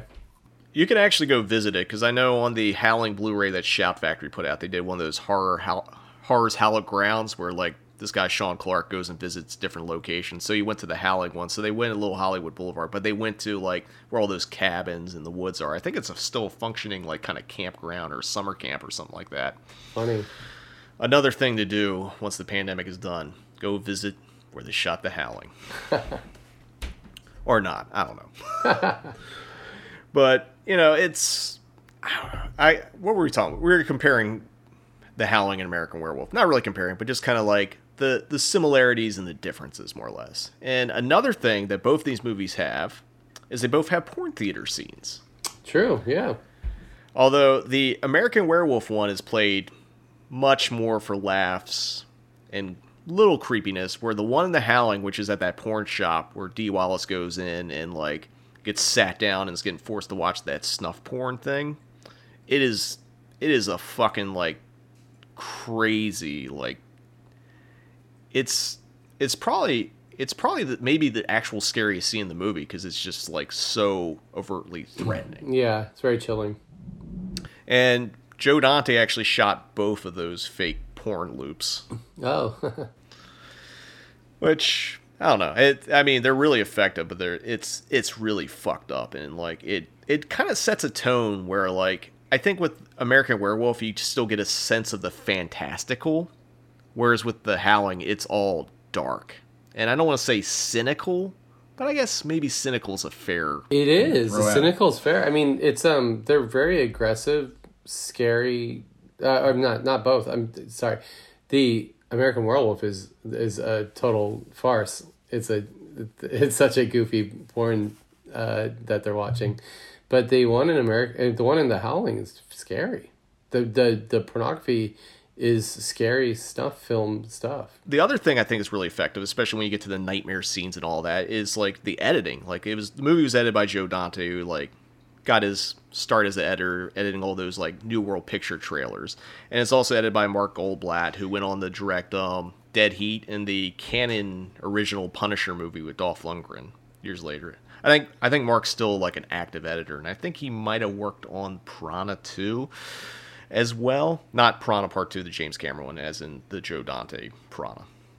So there's no confusion. But the editing is really tight, the way it cuts into those nightmares, and they cut in like that TV signal glitch thing that they use over and over again. Like, it's really stylized, and it's like, I don't want to say it's heading towards like art movie, but I think it's very artful in what it does. It adds to like this darker tone that, you know, American Werewolf has some dark stuff in it, but like this movie is like not playing around and like how cynical and sinister it's going to get. Mark Goldblatt went on to edit Terminator, Terminator 2, Starship Troopers, heavy hitter. Damn. Hell yeah. He may have edited Piranha 2 then, because like that was James Cameron's first movie that he got fired off of, and then he got to do the Terminator, which probably, I guess, was a step up from Piranha 2. I mean, the piranhas in Piranha 2 were flying, but I don't know. I Terminator is another movie I love because you get to see lots of like weird Glendale and like the Valley, as well as like sketchy downtown LA. And we already mentioned the Dick Miller cameo. I guess we can talk about a little bit of the differences between these two. And the biggest one was how the werewolves are presented. For American Werewolf, the werewolf is on all fours, and the Howling, they're upright or bipedal. And funny enough, when Rick Baker was working on American Werewolf before American Werewolf actually happened, he envisioned the werewolf being upright. But Landis wanted it on all fours. He's like, I want it to be more like a wolf or whatever. And because he used a bunch of things he planned on using for American Werewolf for the Howling that Rob Bottin took, he ended up going the other way and going more with what Landis wanted. Landis wanted it more to be more wolf than actual werewolf kind of thing. And the thing about those werewolves in the Howling, they all get fucking tall. Yeah, true. They all got to reach. It's like, I mean, that's what makes it scarier, because when you think Wolfman, you think they're like on the same playing field of you in a way. And it's kind of why I like all these movies we're talking about, the way they approach the werewolf and how they're presented. Like, obviously, the werewolf in American Werewolf is like, you know, obviously a big beast of a creature. And the Howling, they're like, it's like the transformation also carries over each person's personality as they transform too, which is kind of the other difference. Like, when David Naughton becomes a werewolf, it's kind of similar to the werewolf that attacked him in the beginning. Whereas these in the Howling, they all, like, you know, you have Slim Pickens as a fucking werewolf. You have John Carradine as a werewolf, who's apparently mad about it, being a werewolf, and like, I want to die. He's like, stop drinking, John. That's the other thing. It's just like the way those werewolves are handled. And, you know, it's kind of why I like the Howling a little bit more, because the werewolves have personality, and like, this is not meant to be disrespectful to American Werewolf, but the end werewolf always reminded me of like a very elaborate, very scary Muppet. Yeah, sure. Yeah. I mean, there is a lover, as Nick and I are, of American Werewolf, of like to defend the ending. It gets a little bit trickier because it's a moment where it becomes a love scene between Nurse Price and a giant dog, you know? And so it's and that's the end of the movie, you know. That's like, that can be a little bit tricky, but I think for me anyway, it's just like, well, I'm on board that far, and I don't really even need to I don't even feel the need to make excuses for it. I recognize that it is the type of ending that some people might kind of be able to like you know, shrug off, kind of like, well, that was weird. I mean, I think overall the American Werewolf ending is fine, you know. And it's just like, when I look at the end werewolves, the werewolves you're presented with, because like, you know, because the same thing when you talk about the ending of The Howling, when Dee Wallace's character turns into a werewolf, it looks like a show dog a little bit. Oh, it's so cute though. It's great. I love it. and that was done intentionally, because when they were like, I guess when Rob Bottin and Joe Dante were talking about like, you know, what each werewolf would look like, they want, again, this comes down to the werewolf personality, and like, this werewolf should be a little bit nicer and delicate and sweeter. But like, before you get to that full-on transformation, that shot of Dee screaming, and then like those first shots where you see her eyes and the teeth are coming in, really fucking creepy. Yeah. Mm-hmm. And I don't know, I mean, that kind of goes back into, you know, the the other side of this. I think both movies have downbeat endings. Clearly. Yeah.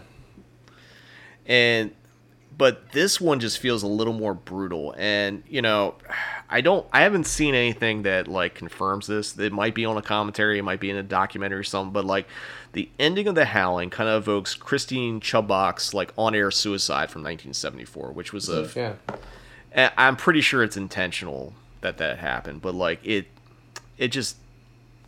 grounds the movie in a reality that, like, when I first saw it, I wasn't prepared for. It's like, whoa. Like, the movie's really great, and then you have that scene where, like, basically she gets shot on the air, turning into a werewolf. Which, funny enough, in one of the cutaways, that's where Mick Garris's cameo is. He's on the couch, he's like, what's that? Or something like that. You'd mentioned Network, and I think that's also there's some sort of homage going there, or reference point, I think, as well. Yeah, I agree with that. I think Kevin McCarthy's character in The Howling, which I love Kevin McCarthy. He, like, basically he was in the original Body Snatchers that I can't think of his name. Don Siegel directed, that Sam Peckinpah was uncredited script doctor on, but has a cameo as I think he's like a bug exterminator or something like that in original Invasion of the Body Snatchers. But, like, that's why Kevin ended up being in Piranha and The Howling, because Joe was a fan of his from Body Snatchers. But I think his, like, news, like, I guess he's the head of the news station, is kind of mirroring a little bit of, like, what was going on with Network. Yeah. He says some funny stuff. He also says some really fucked up, horrible stuff, but that's...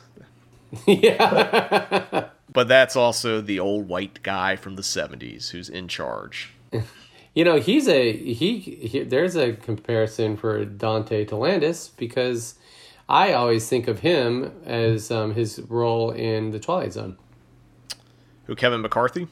He's in the one with the kid. He's actually in the Joe Dante one. Yeah, that's right. He's in the one that where the little kid has the powers and takes away his, like, sister's mouth and stuff. I forget what that one's called. Yeah, I mean, that's Kevin McCarthy again popping up in the Joe Dante movie. I mean, Joe loved using the same actors, which is why, like, we didn't even really talk about is Robert Picardo. I guess the overt villain, so to speak, because he's not the only villain, but, like, he's the upfront one, and, like, you know, it's just like the line of playing, like, a serial killer that's also a werewolf that's, like, into, like, drawing people. Mm-hmm. Yeah. I mean, there's a lot to unpack there. I mean, the fact that, like, now, when you first saw the movie, I know this might be memory hazy, did you realize or get an inkling that, like, all the people in this community were werewolves? And that this was a new age place for werewolves to, like, eat regular meat, don't kill people? You know, it's just I'm not going to be able to answer that correctly, because I can't remember. You know, because when I rewatched it the other week, I knew that. You know, like, I already knew how it all worked. But yeah, well, my experience the first time around, I doubt I knew it. Why would I? I think they lay it out. I think they lay it out pretty well. That you know, that you wouldn't necessarily have that hunch right off. I mean, they definitely, on reviewing, it's all set up there like the John Carradine, like, I don't want to live kind of thing. And then, I mean, the biggest surprise is that Slim Pickens' character is a werewolf. And you don't, because they're out there like, they're like, oh, we got to go find out what's, like, killing these animals and stuff, when they know damn well it's just them. Like, that's the funniest thing, is like, well, we got to keep up this facade. And he's like, the sheriff, but then at the end you see Slim with, like, werewolf fangs and, like, those glowing eyes with a shotgun. It's really unexpected and cool, especially when, like, you get to the barn scene where, like, they all, even, like, Patrick Macnee's character is a werewolf, even though I don't think he actually transforms, but he does get shot with a silver bullet there. Mm-hmm. I think that early on, the first evening at the bonfire out at the retreat place, they offer, I would say the screenwriters, they offer up that seductress woman as to be the first kind of suggested villain, suggested antagonist who is more than likely a werewolf. That stuff works really, really well. Like her seduction of Christopher Stone's character. Hey, shot a rabbit. I don't really eat meat. Well, it's a sin to like not eat what you kill kind of thing. So he takes it to her place and like for her to prepare, and then she tries to seduce him. He's like, no, I'm married. And then she's like, that's all right, I'm a werewolf, I'm gonna catch you anyway. Which is like, it's this, that scene's actually kind of crazy, like the seduction werewolf sex scene, which kind of takes the American Werewolf had a pretty like, let's say like a very sexy sex scene. This one, I don't know if I call the one The Howling sexy, but it's definitely like, if you ever wanted to see two werewolves fuck, here you go. Hey, werewolf movies are typically just horny overall. Yeah, that's part of the allegory, right? And I mean, not always. Definitely not in Wolfen coming up.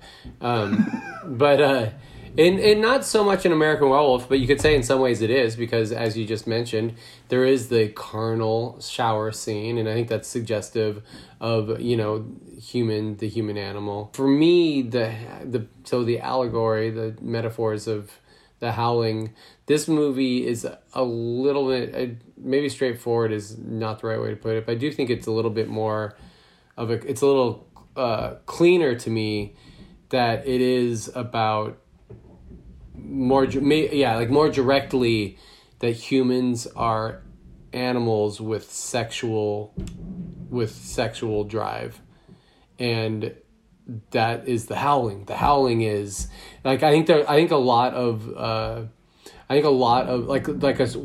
certain crux of this screenplay, of this story, is his kind of like wandering off and having sex, is being a philanderer. And that is, to me, that's the kind I was reading that as like, that's The Howling.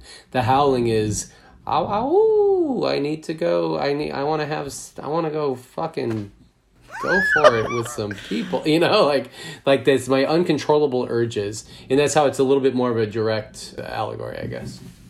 And that's not a criticism. It's like, that's just kind of like what I was kind of seeing them going for.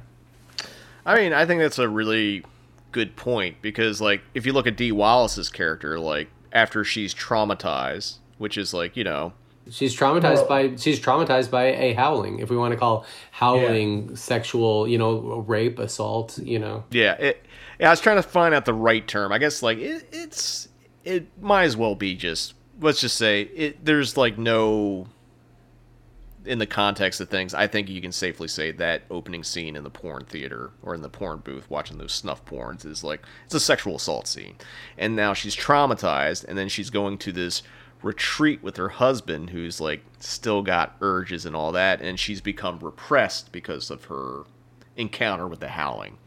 And then she gets a moment at the end to like unleash the beast, but she doesn't want the beast out, so it has to end. So it's about sex. It's also about repression and self-oppression in, I guess, a way. Mm-hmm.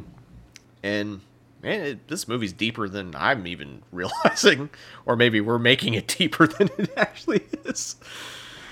But you know, it's, again, like, I think as a full package movie, like, I love American Werewolf. I'm not trying to demean it in any way, but like The Howling just connects to me on, I guess, more interest ways, because like there's something about like something so dark, so uncomfortable, that pushes people in a way that, like, you know, there's no escape from it. It's just like, you know, even when they get away, she's still bit, so then she's carrying that curse on, and it's just like, I'd rather be dead than be a werewolf. Mm-hmm. It's easy and hard to compare these two movies, because I think tonally and their approach, take out the effects, but like story-wise, it's such a different approach.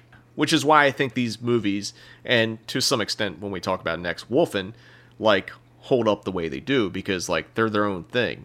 You know, like there's been, and I think that's when you have a year where like there's a bunch of like sci-fi movies or a bunch of vampire movies or stuff. The movies that get remembered is because, yeah, they're taking like a familiar monster, but it's like, how do you present that monster? Right. Mm-hmm. Before we move off of The Howling here, I want to mention one last Spielberg connection. This time that also ties American Werewolf and The Howling together, outside of Twilight Zone, the movie. Rick Baker and John Sayles were actually working on a project for Spielberg called Night Skies, which was supposed to be his scary alien movie after Close Encounter, but then he decided, nah, I'm going to do E.T. instead. And funny enough, like, he asked Baker to do E.T., but I think Baker actually turned down E.T. because he might have been working on American Werewolf. He also might have been working on David Cronenberg's Videodrome, because they're all around the same time. So Carlo Rambaldi, who was Rick Baker's boss on the King Kong remake, did E.T., The Circle of Life. Or The Circle of Effects people. Yeah, the circle of a small, very small community. Yeah.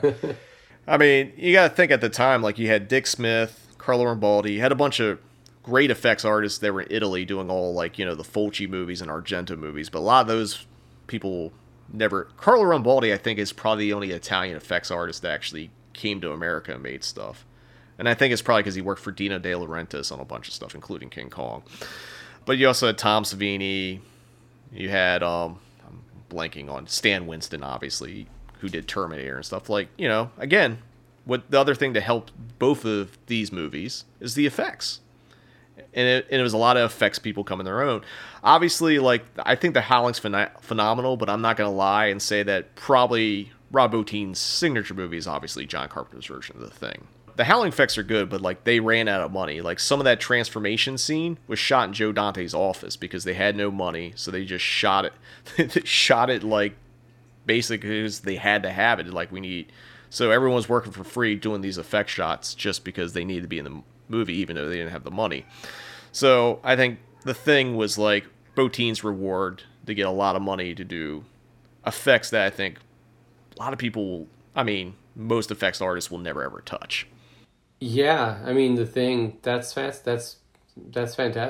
I mean, The Thing is up there in my mind. It seems to be up there with American Werewolf of, like, the best, most talked about visual effects of all time. Yeah, and, you know, it's... I mean, that became... As we were talking about signature movies, where I feel like Joe made classics all the way around, I think he just never had the movie that got his signature on it, whereas, like, Rob Bottin, yeah, it's John Carpenter's The Thing, but everyone always thinks of, like, those Rob Bottin effects. What's everyone's closing thoughts on The Howling before we let it go running off into the moonlight? It's got a lot. I do. I really appreciate it. I appreciate the setting. I appreciate the real, like, the... Maybe it says I'm living out here in LA right now. Like, I appreciate the, like, LA vibes, including the very, like, spiritual LA retreat vibes. Very LA, you know, like, to be like, we have to go out to a Joshua Tree type place to, like, go find ourselves, you know. But what I appreciate about The Howling the most is something that it has... I was gonna say above American Werewolf, but maybe I'd just say as equal to American Werewolf, is that just has some really chilling, really well put together horror scenes that really captivate you. I'll agree with all that. Again, I'll state Howling's my favorite werewolf movie, my favorite Joe Dante movie, but I will also say, like, my opinion's my opinion, and I don't dislike American Werewolf, so it's okay that you both like that movie. As long as it's not The Goonies. That's the only time, like, we'll go head to head. What did you say, The Goonies? Yeah. Oh, well, we'll have to do another podcast then about that. All right, we're going to have the Battle of the Goonies.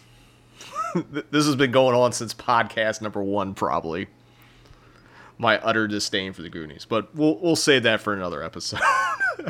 I would like to do a podcast with someone that wants to defend the Goonies. Well, I'm your guy because I love the Goonies.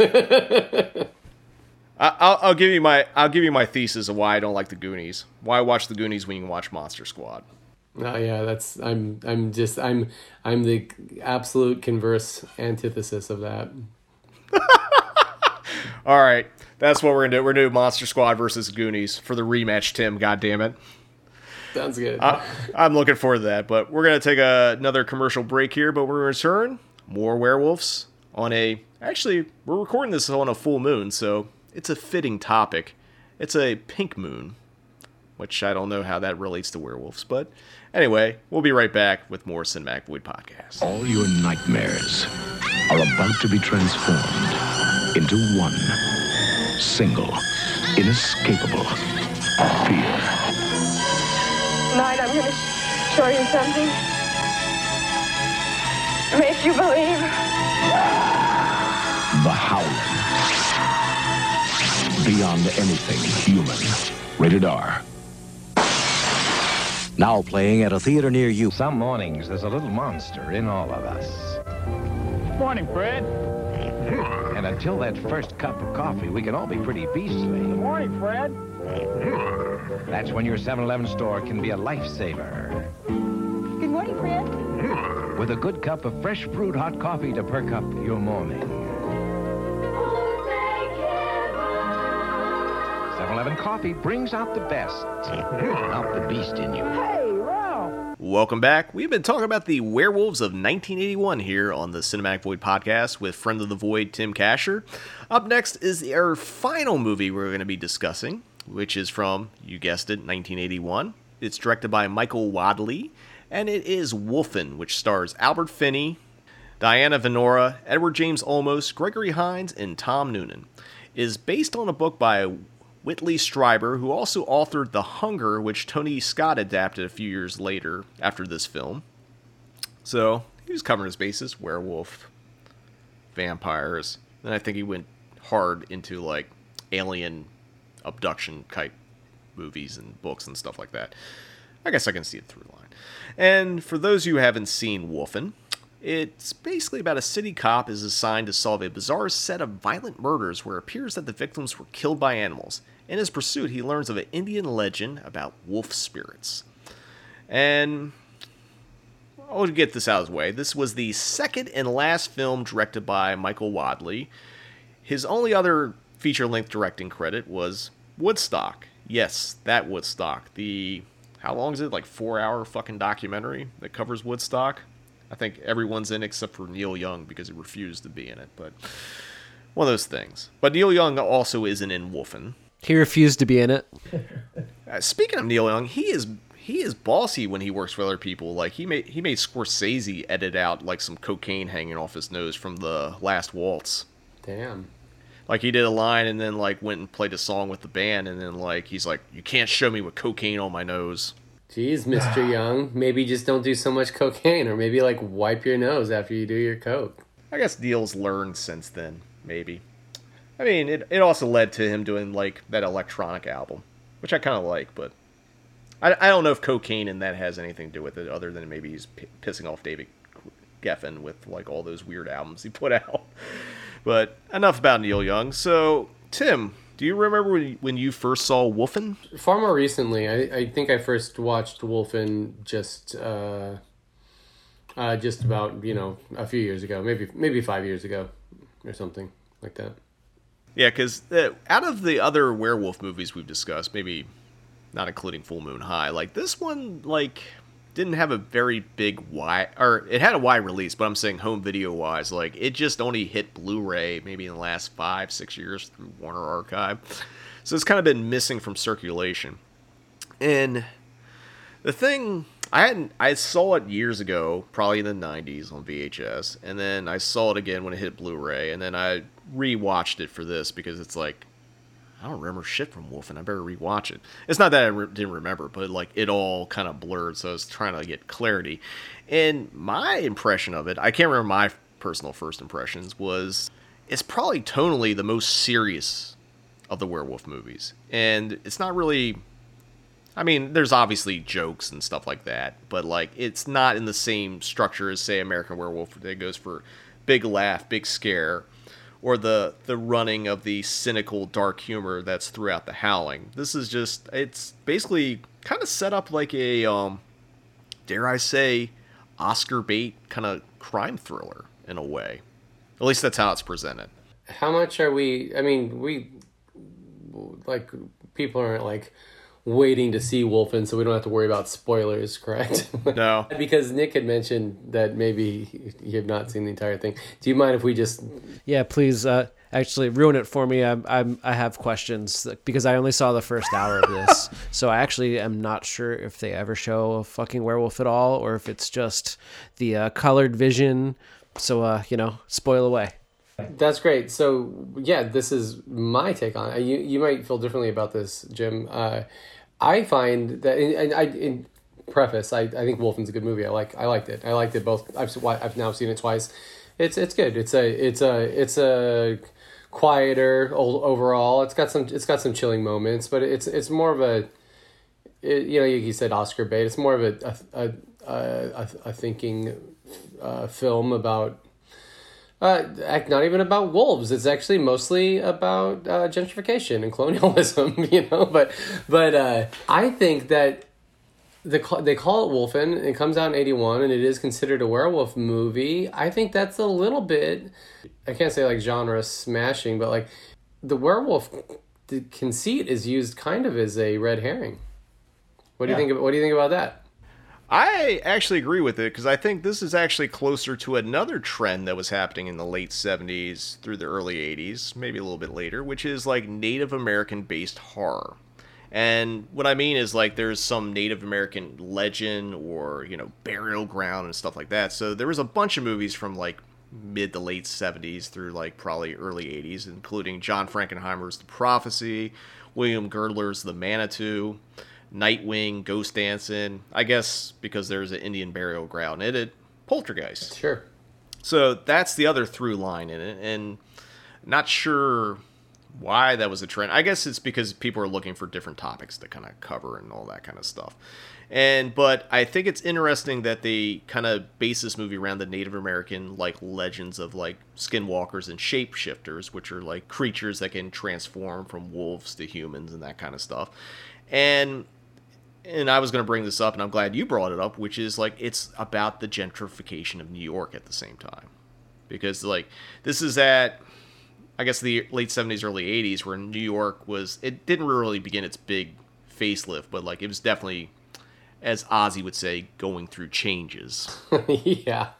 I've talked a lot about New York because New York is most famous in the 70s for its grindhouse theaters. That was 42nd Street, which is now nothing but, like, Disney-fied. When I see sleazy Hollywood, the other thing I like to see in New York movies is sleazy New York, which I think was not quite there because the 80s were still like that Ed Koch era of New York was still pretty like rugged and like sketchy and all that. It wasn't until like right before Giuliani and then like he kind of went in and like took New York's like I guess personality. The things I love about New York is like New York being scary, hip-hop culture, the punk culture, all that stuff, and then just kind of, like, Disney-fied that shit. And in a way, not that, like, Wolfen is, like, hitting that hard on that, but it definitely talks about, like, a lot of people that were in Brooklyn and the Bronx and all that being, like, displaced, so white people can move in. And using the balance of, like, Native Americans, who are the original people who got gentrified and pushed out of their land, as we get a little more headier. But I think that's fair because this movie is definitely a little bit more headier and like I say socio-political than like American Werewolf and the Howling. Not that they don't dip in those waters, but like this one's more overt. Absolutely, and it majorly goes into class, and yeah, and it uses New York's problems with gentrification and at the time use it as symbolic of America, and with what you're getting at is like the original gentrifiers being the colonials coming in and taking over America and pushing out Native Americans. I mean, actually, if you think about at least these three movies, there's some at least tackle on colonialism and like how to deal with like the humans or the the original invaders. American Werewolf, as you said, and I'm just going to go with your through line. So, American goes back to Britain and becomes a monster, but he's basically the monster Britain made. Howling, you have werewolves who are trying to fit into society because it's not safe to be who they are. But at the end, the werewolves are like, you know what? Fuck this new age bullshit. We want to be werewolves. We want to kill people. We want to take our shit back. And then you get to Wolfen, which kind of like hits upon all those things too. So it's kind of interesting that like there is, I'd say, the wolf class, as it were, in all three of these movies in a way. Although this one is a little more, I guess, subtle, because like, because Nick didn't get a chance to finish it, which is my fault because I didn't send him the movie in time to go watch it, but like, plus he didn't realize it was longer than either The Howling or American Werewolf. It's like nearly 2 hours, which might be one of the sins of this movie, because like, there's something about a tight 90-minute movie. And I'm not saying all movies need to be 90 minutes or less, although I do like a lot of movies that are like 75 minutes or whatever. But I do think there is an effective use of runtime in building things. It's definitely more of a slow burner than like the previous 2 movies. Yeah, I'll openly criticize it. I do think I like Wolfen. I think it's a good movie. Yeah, I think it could use an editor. It didn't need to be. It didn't need to be an hour. I think it's like an hour 54 or something like that. It's like it kind of it plods along here and there. Well, we can get into why. So Michael Wadley, who again the only other movie he directed was Woodstock, this movie had problems, and it's kind of weird that like you give a documentarian like a pretty big budget, a pretty good cast, and a lot of money. And this movie had problems. Like, they fired the original effects team because it wasn't cutting it. They shut down production for a bit because, one, they were going over budget, and plus the studio wasn't happy with the dailies. And then when he turned in his cut of Wolfen, it was 4 hours long. Whoa! It was way too long. So once the studio... So boring. Once the studio said that, it's like, see ya. So they brought in another director to supervise the post-production, which was John Hancock, who directed a really great, I guess before he got big, kind of regional horror movie, Let's Scare Jessica to Death, which is a fantastic movie if you haven't seen it, Tim. Or Nick. He also directed Bang the Drum Slowly with Michael Moriarty and Robert De Niro, kind of baseball movie. So he took over, and like he basically was trying to put the movie together, but like they kept going through editors. The only other movie I can think of that had such a nightmarish post-production was Tinto Bras's Caligula. I don't know if you've ever seen Caligula or know that. I have not watched it, no. It's, it's a bunch of Oscar winners and future Oscar winners with hardcore pornography cut into it. Mm-hmm. It started out as like Bob Guccione, who ran Penthouse, trying to compete with Hugh Hefner, who does Playboy, and put out his own art house movie. So he hired Tinto Brass, who made a lot of exploitation movies in Italy, to do this. And Tinto Brass was like, I'm going to be historically accurate. So he didn't want to use any of the porn stars that Penthouse wanted to use. He wanted to use real actors. He's like, well, I want to use ugly people, because that's how it was in Rome at the time. So he did a bunch of things, and they fired him. The thing with Tinto Brass is Tinto Brass edits his own films. And Tinto shoots in a way that, like, if you don't know what he's doing or know what his intent is, you get confused. So Caligula's editing credit is edited by the production, because they went through so many editors because they didn't know what the fuck to do with it. And Wolfen kind of fell that way because people had all this footage and it was just like trying to make the goddamn movie to work. And I do think it's still a little too long. And like, I like slow burns too. And, I'm not trying to pick on for the runtime, but I agree it does plot in spots. Mm-hmm.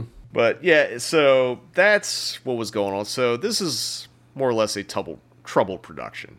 But, I think Albert Finney's really good in it. And funny enough, like, Albert Finney wasn't even, like, who the studio wanted or, like, actually was actively pursuing this role. Dustin Hoffman, of all people, wanted to be the star of Wolfen. Wow. And Michael Wadley was like, nah, I want to work with Albert Finney. I can take a moment and think of Dustin Hoffman in this movie, and I think it doesn't work. Okay. And the reason why is I think Dustin Hoffman, like, was at that point where, like, he already made, like, Straw Dogs, The Graduate, Marathon Man. He was building a persona. And I think, like, that persona worked for him then. But if he carried that persona to another, like, kind of, like, thriller genre movie, I think it would look like Dustin Hoffman in a maybe werewolf movie kind of thing. Whereas Albert Finney is that kind of actor that just kind of, like, melds into the movie. I mean, that's just the kind of actor he is. Mm-hmm. I think it might have been more commercially successful if Hoffman was in it, but like I think Finney was probably the right actor for it. I can see that. This movie's like, it's got good stuff. I think the effects that are in the movie are really good. Like that opening kill scene where like the bodyguard gets his hand ripped off and goes flying, and like they they maul the rich people. I think that stuff's good. I actually even like that the werewolf like weird like pre-predator vision. I guess like negative effect that they do. Absolutely, yeah. Mm-hmm. It kind of gives it a weird artsiness, even though it's like artsiness meets like music video, maybe like Beastie Boys, like What You Want video or something like that. And the way they handled the wolf stuff, they shot all like on a crane, like a Luma crane, so it like kind of moves very fluid. Yeah, that was nice. Like that stuff I like, but like the movie just kind of just, you know, for a movie with killer wolves or skinwalkers or whatever you want to call them, it takes a while to get there. You know what? Think about this. And this might work for you too, Nick, having just seen an hour of it, seeing the first hour of it, is I think that, you know, calling it Wolfen and setting it up as a horror movie, when it's really not a horror movie ultimately, is one of its major undoings, and might be why it hasn't gone down in the annals of cinema history as well. I think that when I'm watching it, I could have gotten more into the kind of juicy crime thriller of it, but they kind of dangle this wolfen concept, you know, in that Nick actually, you said it yourself. You're like, are these wolves going to become? Am I ever going to see a werewolf or not? And that might be. Therein may perhaps lies a problem, right? When you're like producers and maybe there's some test audiences and you're kind of wondering like what makes this movie work or not work. If I could have just relaxed into the crime story of it more without feeling like I'm waiting for the wolf part of it to happen, it might have been more effective. I can't disagree with that. I think that's a really, really... I think it's probably the best take you can have on Wolfen, because like it definitely, if it operated more like a thriller and it was a little tighter on its runtime and you took out the werewolf thing, or if you did the, dare I say, From Dusk to Dawn thing where you obscured that there were werewolves at all and it's like, oh shit, there's werewolves, I think it would work better. But because your title of your fucking movie is Wolfen, you're expecting a goddamn werewolf or werewolves or anything. I really like that idea. If they would have just done like a hard left, you know, and been into wolf territory, and you don't realize that that's what it's about. You know, call the movie just something like 10 to Midnight, or well, that's the movie. You know, but like call it something more, something that's not already a movie. You know, then that might have been good. That might have been compelling. I mean, to be fair, 10 to Midnight has nothing to do with actual 10 to Midnight. It has no relevance. Yeah, funny I picked that one, and that's like, that movie should have a different title. The title sounds good. I love 10 to Midnight, though. It's one of my favorite, like, non-traditional slashers, but we'll talk about that when we're not talking about Wolfen. we'll do the Goonies Monster Squad 10 to Midnight. Nick, that'll be your movie, 10 to Midnight. In comparison, it's like, what, they have young people in all these movies. Granted, one of them's naked and runs around and kills people. Like, how that fits in with Monster Squad and Goonies. I mean, when he does a truffle shuffle, he lifts his shirt, right? I mean, that. Back to Wolf, and here's a problem. Here's a problem I have with the actual nuts and bolts of Wolfen. They try to be pretty careful about being politically correct about Native Americans, and I appreciate them doing this, not criticizing it at all, by saying these wolves, they kind of want to make these wolves as close to heroes or as noble as they can, because essentially they're not actually necessarily Native American. They are essentially Native Americans, but there's a longer kind of like legend to what these Wolfen are. They kind of they ran side by side with Native Americans, I think is ultimately what they say. But so they try to make them very noble creatures that prey on the sick and the and then they kind of suggest they don't suggest, they say, and the discarded, like the discarded or the unwanted of society. And so one of the scenes that's highly problematic is there is this probably homeless dude who's a drug addict. You know what I'm talking about here? You guys remember? You probably saw this too, Nick. He's like probably homeless. He's a drug addict. He's in dire straits, and he like goes and like gives like whatever his like some kind of necklace or metal medallion that he's part of his family from his family or that he's found somewhere or stole, and he gets some drugs. These like two like little like prescription drugs, and then he gets mauled for it. What's that all about? What kind of like what's the commentary there? This poor guy who has an addiction problem. It's like, and we're saying like this guy just kind of sucks and deserves to die. I think this is a movie that has a thesis that doesn't stick to it. It's like, yes, these skinwalkers or wolves that ran with the Native Americans are doing this moral high ground thing, but then it's just like, yeah, I can understand killing rich people that have voodoo ties. That's another thing. It's like they throw voodoo in there, but then the one guard that gets his hand chopped off has a pentagram on his finger, which is not voodoo related at all either. Oh yeah, I hadn't thought about that. So I think this is what I guess typically is referred to as high concept, and I think the concept is way too high, and maybe some of the people that worked on it were way too high.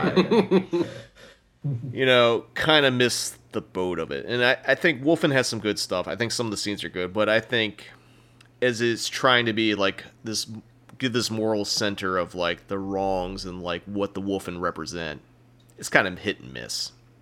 It's by convenience. I still give this movie a decent review, as it seems you do as well. But it's like you start if you want to start digging into it, the thing's got some problems. Yeah, I mean, the other problem it has, I know, Nick, you're not a big Tom Waits fan, but like, I guess on home video, his cameo has been cut. Like, he plays at a bar or something like that, and they never cleared the song, so they just cut that scene out.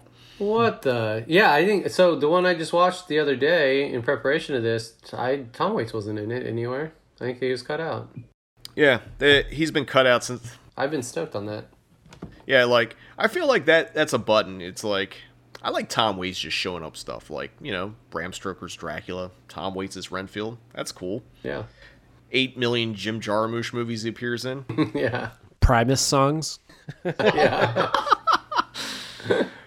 But, like, yeah, there's a scene where he's, like, I guess he's a drunk that owns a bar, and he's, like, playing a piano. I forget what song it is, but, like, they didn't clear it for home video, so instead of paying the money to clear it, they're just like, see ya. How about Tom Waits and The Outsiders? That's pretty cool. That's pretty cool, too. Yeah, Tom Waits is actually a damn good actor. Yeah, I don't know why he didn't do more. Well, I mean, he probably didn't want to. I mean, Jarmusch, Coppola. I'm trying to think of the last thing I've seen. Like, anytime, like, yeah, he was in some Altman stuff. Maybe we'll do an episode on Tom Waits' acting career. But we can't talk about Wolfen since they cut him out of it. Yeah. At the end of the day, I think Wolfen is okay. I think it's worth watching. I think, like, if we're going to do scale to 1 to 10, it's maybe, like, 6.5, maybe. I think 6.5. Because I almost want to say 7, but I go 6.5. I almost want to give it 7, but then I think of some of the tedious parts of it, and that's where it's just like, I can't let this fly. It's like, if it was 90 minutes, definitely a 7. But nearly 2 hours, 6.5. Well, and the way they tie it all together, it gets a little bit, it's kind of funky. The ending, you'll never watch it, Nick. The way they tie it all together, you're just kind of like, I don't know. It's a little underwhelming. The ending where they're in, like, that apartment with all the werewolves, and, like, they come in and, like, he's like, Albert Finney's like, no, don't shoot the white wolf. And then, like, there's the wolf skin sitting there because it escaped or did whatever it does. And then you have, like, National Geographic footage of wolves running through New York to the woods, which is kind of cool, but it's just like, The only thing I'm curious about the 4-hour cut is like what was actually lost and like what was actually expanded upon. Not that I actually want to watch it, but I'm just kind of curious of like what threads justify turning in a 4-hour cut of Wolfen. I hope it's like Albert Finney and Diane Navarro or whatever her name is. I hope that it's like they get married and like move to the suburbs and have some children, and the children like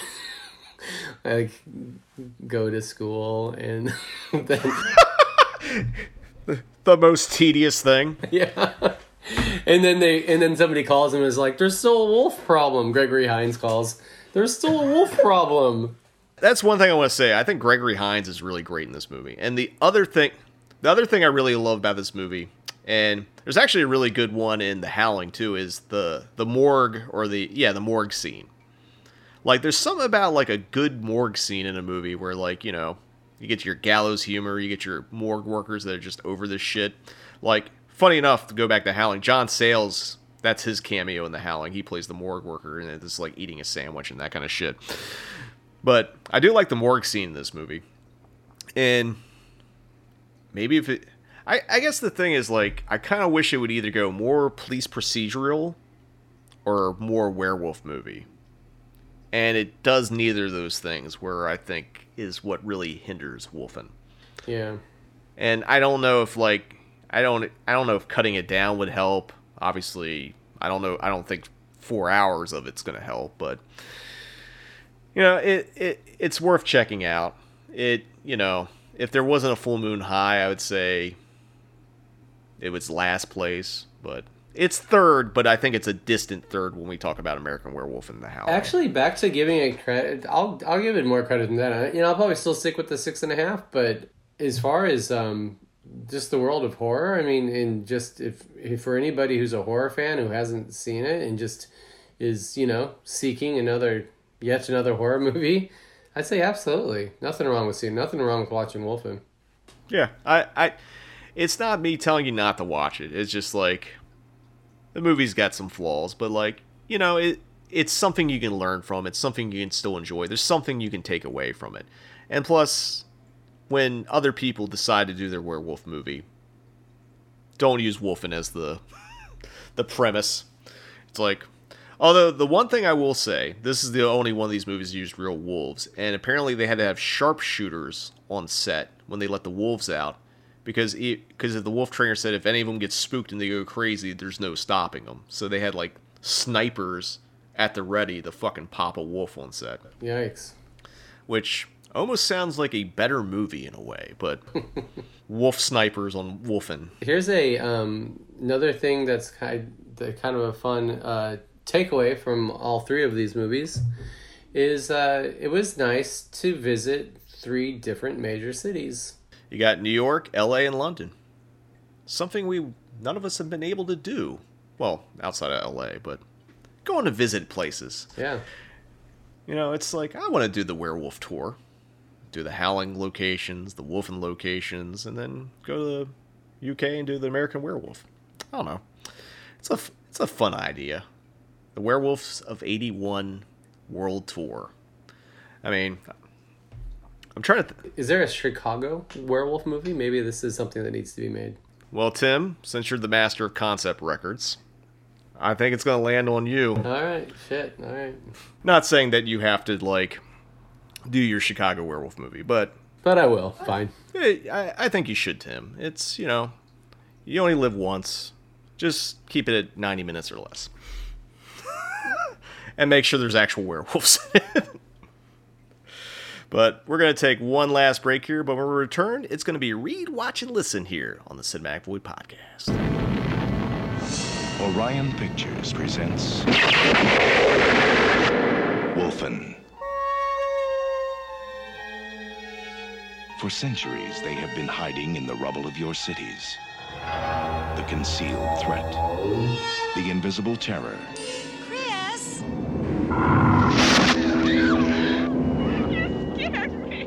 They can sense the rhythm of your blood. Hear clouds pass overhead. See where you are blind. A force so deadly, it will tear the scream from your throat. Wherever you are, they are. Somewhere in the world, every other day, a corporate executive is assassinated. Team her up with Wilson. There's not a trace, not a speck of metal. Nothing softer could have ripped and ravaged like this. Is it an animal? Well, it ain't human. Do you realize how many people disappeared without a trace? Something out there might be eating people. Did you hear that? What do you think it was? You were being lured. We were being separated. By what? The carnivore. The guy who sells some kind of meat eater. What is it? It's wolfen. They're only animals. They might be gods. In their eyes, you are the savage.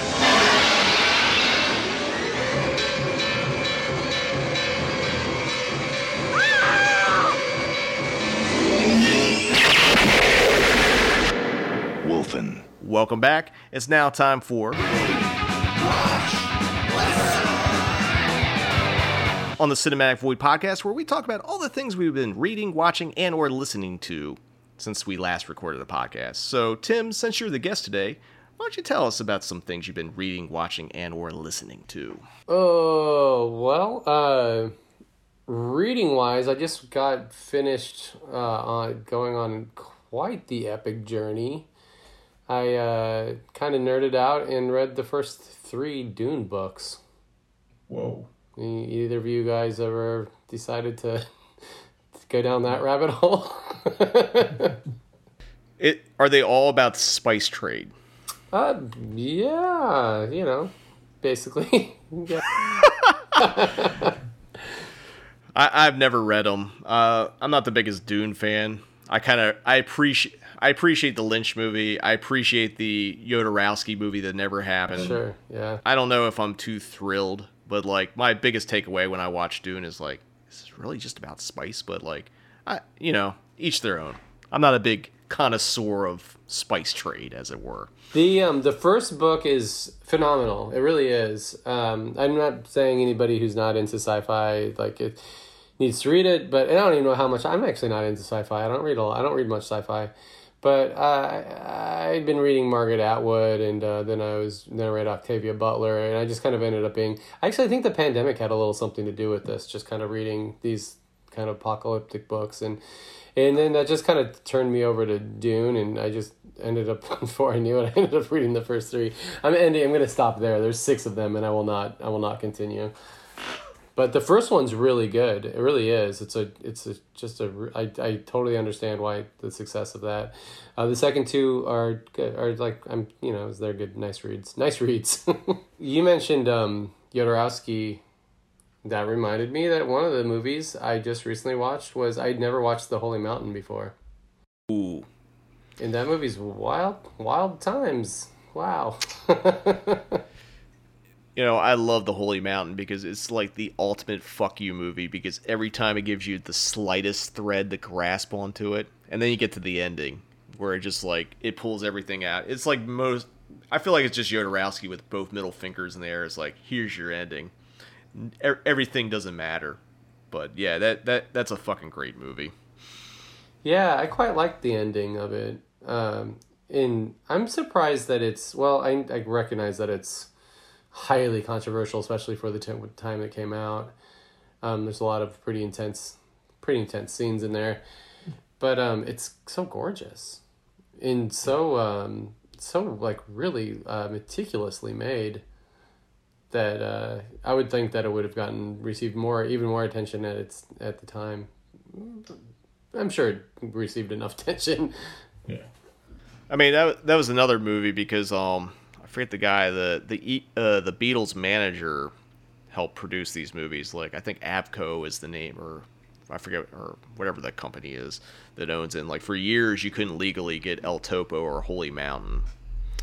And it's only been like maybe the last like 15, 20 years that they've been like widely available. Because like the way I first saw Holy Mountain was basically a Japanese bootleg of it. Oh, okay.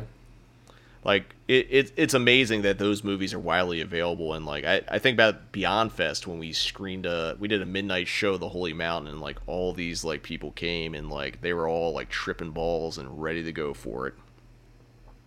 It was like it was one of the most intense crowds I've ever seen rolling there. Did you guys have award season favorites? I still need to catch up on all that stuff. I want to see Sound of Metal.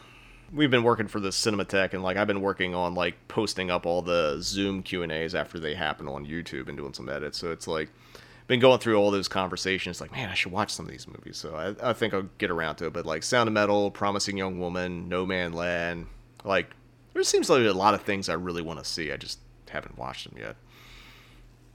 Yeah, same boat. I really want to see Nomadland for sure, and Sound of Metal, but it's just I've just been watching werewolf movies. Well, you mentioned Nomadland and Sound of Metal, and those are two of my personal favorites of the year. So I'd recommend those two, absolutely. Awesome. I'm going to try to check them out sometime in the next week or two.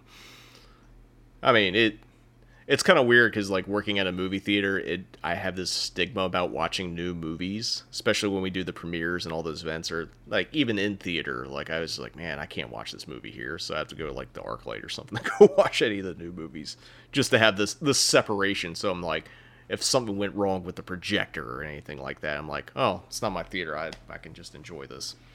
What have you been listening to, Tim? I'm not really going down any specific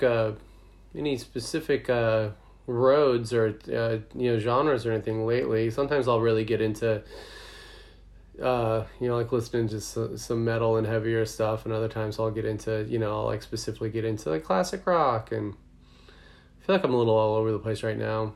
But things that pop into my head is like Lydia Loveless had a record out recently, and really into that. And there's a new band called Bachelor, which is very like indie pop that's just like really great stuff. It's like it's two bands, Palehound and Jay Sum, that they joined forces, and it's not out yet, but that's pretty great. Oh, there's this band Black Midi that's fantastic. I don't know if either of you ever listened to that. No, but I'm gonna have to definitely check all that out. But I also do a lot of like been listening to more of Ligeti, back to like kind of score, like music score stuff. Ligeti, who's like Kubrick kind of hits on him. Like 2001 was a big one for, if I'm even saying his name right, I don't know, composer Ligeti. That's some pretty awesome stuff. If I get back into metal again, which I'm sure I will shortly, I'll be putting some Meshuggah on. You mentioned Primus earlier. I grew up on Primus, and I have had a resurgence of Primus in the last few years. Dude for Primus did a weird record with like fucking one of John Lennon's sons or something. Lennon Claypool Delirium or something like that. Claypool Lennon Delirium. Weird. What a fucking weird world. But yeah, it's a cool record. It really actually kind of was. It's pretty wild. That might be the most insane thing I've heard about this whole entire podcast, is like one of John Lennon's sons and what's his name from Primus doing something together. Les Claypool. Les Claypool. I don't know why I blanked on that when this should be cultural osmosis at this point. Do you have anything else, Tim, or are you clear? Yeah, I'm good, man. It was a nice chat. And thanks also for all that. It's a lot of great. So I was saying during one of the breaks, it's a great wealth of information. I get to kind of have a nice conversation, but also kind of take in a lot of interesting tidbits. Awesome. So I'm going to throw it to Nick real quick so he can do his rewatch and listen. Cool. All right. So I've been kind of traveling for work and out a little more lately, and not just stuck in my apartment. So I've been listening to books more than just reading. So lately I've been listening to Cosmic Trigger 2, Robert Anton Wilson. Finished the first one pretty recently, so now I'm on this one. Robert Anton Wilson. This is more of his nonfiction work, where he's just kind of talking about his writings and his philosophies and stuff like that. So he's an out there, magical 70s, tripped out guy, friends with Timothy Leary. That I know you guys know. But what else? And then I've been listening to the Cocaine and Rhinestones podcast, the new season about George Jones. And then I've been going back to old episodes. So then as far as music listening, I've been listening to a ton of George Jones and just other, like, just kind of being kind of lame and lazy and just going on Apple Music and being like outlaw country, you know, and then just letting it throw me a playlist and just listen to some old country music. So that's kind of the vibe I've been on the past couple weeks. And then I haven't watched a ton of movies, but I just watched The Life and Death of a Porno Gang, which is a Serbian film that came out around the same time as a Serbian film. Oh, wow. And it's kind of known as its kind of brother, sister, cousin film. It's not as fucked up, but it's pretty fucked up. Like someone definitely licks a horse's dick in this movie. This is a fucked up movie. And actually the reason I checked this out, Jim, is because, and we can cut this if you want, but you mentioned snuff films recently, so maybe we'll be talking about snuff films at length. So I was like, I'm gonna check out this movie that goes into like snuff territory. So that's why I went for that, and it's fucked. It's totally fucked. So, and if that's your thing, you like horror movies that are just totally, yeah, it's too much. It's too much. Well, I feel bad because we are doing an episode on like snuff or movies that deal with snuff, so a little bit of spoilers. So we're gonna watch Videodrome, we're gonna watch the movie Snuff, we're gonna watch Hardcore with George C. Scott. We're also gonna watch Emmanuel in America, which is funny you mentioned a horse because there's a horse scene in that movie too. So giddy up, partner, you got a lot coming up for you. So I guess for my read, watch, and listen reading, I've been reading this book called The Giallo Canvas, Art, Exodus, and Horror Cinema by Alexandra Heller Nicholas. And it's basically taking a look at the thing that, actually, funny enough, because like Travis had mentioned, and we were doing the Umberto Lenzi episode with him, we were talking about like characters in the movie that paint or into art and stuff like that, which is a running through line in a lot of Giallos. So like it's kind of a cool book that kind of covers that. I watched a couple werewolf movies we didn't discuss from the 1930s and 40s. I watched Werewolf of London and She-Wolf of London. It's part of that big Universal Monsters box set. Both of those movies are great because one's like 70 minutes, the other one's like 61. So, Universal Monsters knew how to keep that runtime down. Learned something from a wolfin.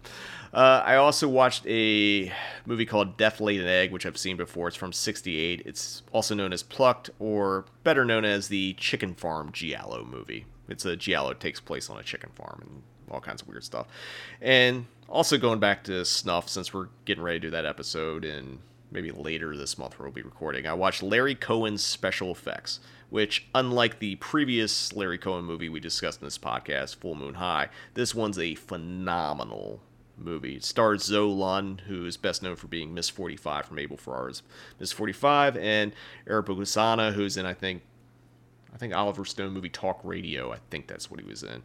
And I've also been watching old episodes of Silk Stockings. I put that on at night and fall asleep. And my wife was like, why are you watching a show where like people in lingerie get murdered? It's like, I don't know, man. It's the 90s. I've been listening to various tracks and various other things here and there, but like the three main things is, because they came out pretty recently, is the new Cannibal Corpse, Violence Unimagined, Conway the Machine, La Pequana, and Dinosaur Jr. Swept into Space. So I'm covering all kinds of genres in what I've been listening to lately. Death metal, hip-hop, indie rock, or I guess, what would you call it, Dinosaur Jr.? I guess it's not really indie rock anymore. Maybe just rock. Cannibal Corpse is pretty good. Conway record, I think we talked about a little bit on the last podcast, right, Nick? Yeah. So I don't need to go there. But that Dinosaur Jr. record actually surprised me because I heard a couple singles off it and I wasn't into it, but then listening to the whole record, it all kind of made sense and worked together. It's one of those records where like you can't listen to things out of context. You need the whole picture. So enjoying that record.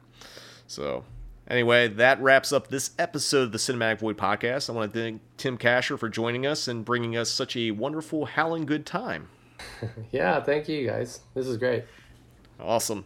And we'd love to have you back for that Goonies versus Monster Squad versus 10 to Midnight. I don't know how that one's going to fit in, but we'll make it work, goddammit. Coming up on the podcast, we'll be joined by horror author and guitarist of the band Broken Hope, Jeremy Wagner. That's going to be the next episode after that. And also want you to mark your calendars, because coming up on Friday, May 14th, Cinematic Void Up All Night in the Cinemadness movie will return with an episode presented by Culture Shock Releasing. Until then, see you in the void.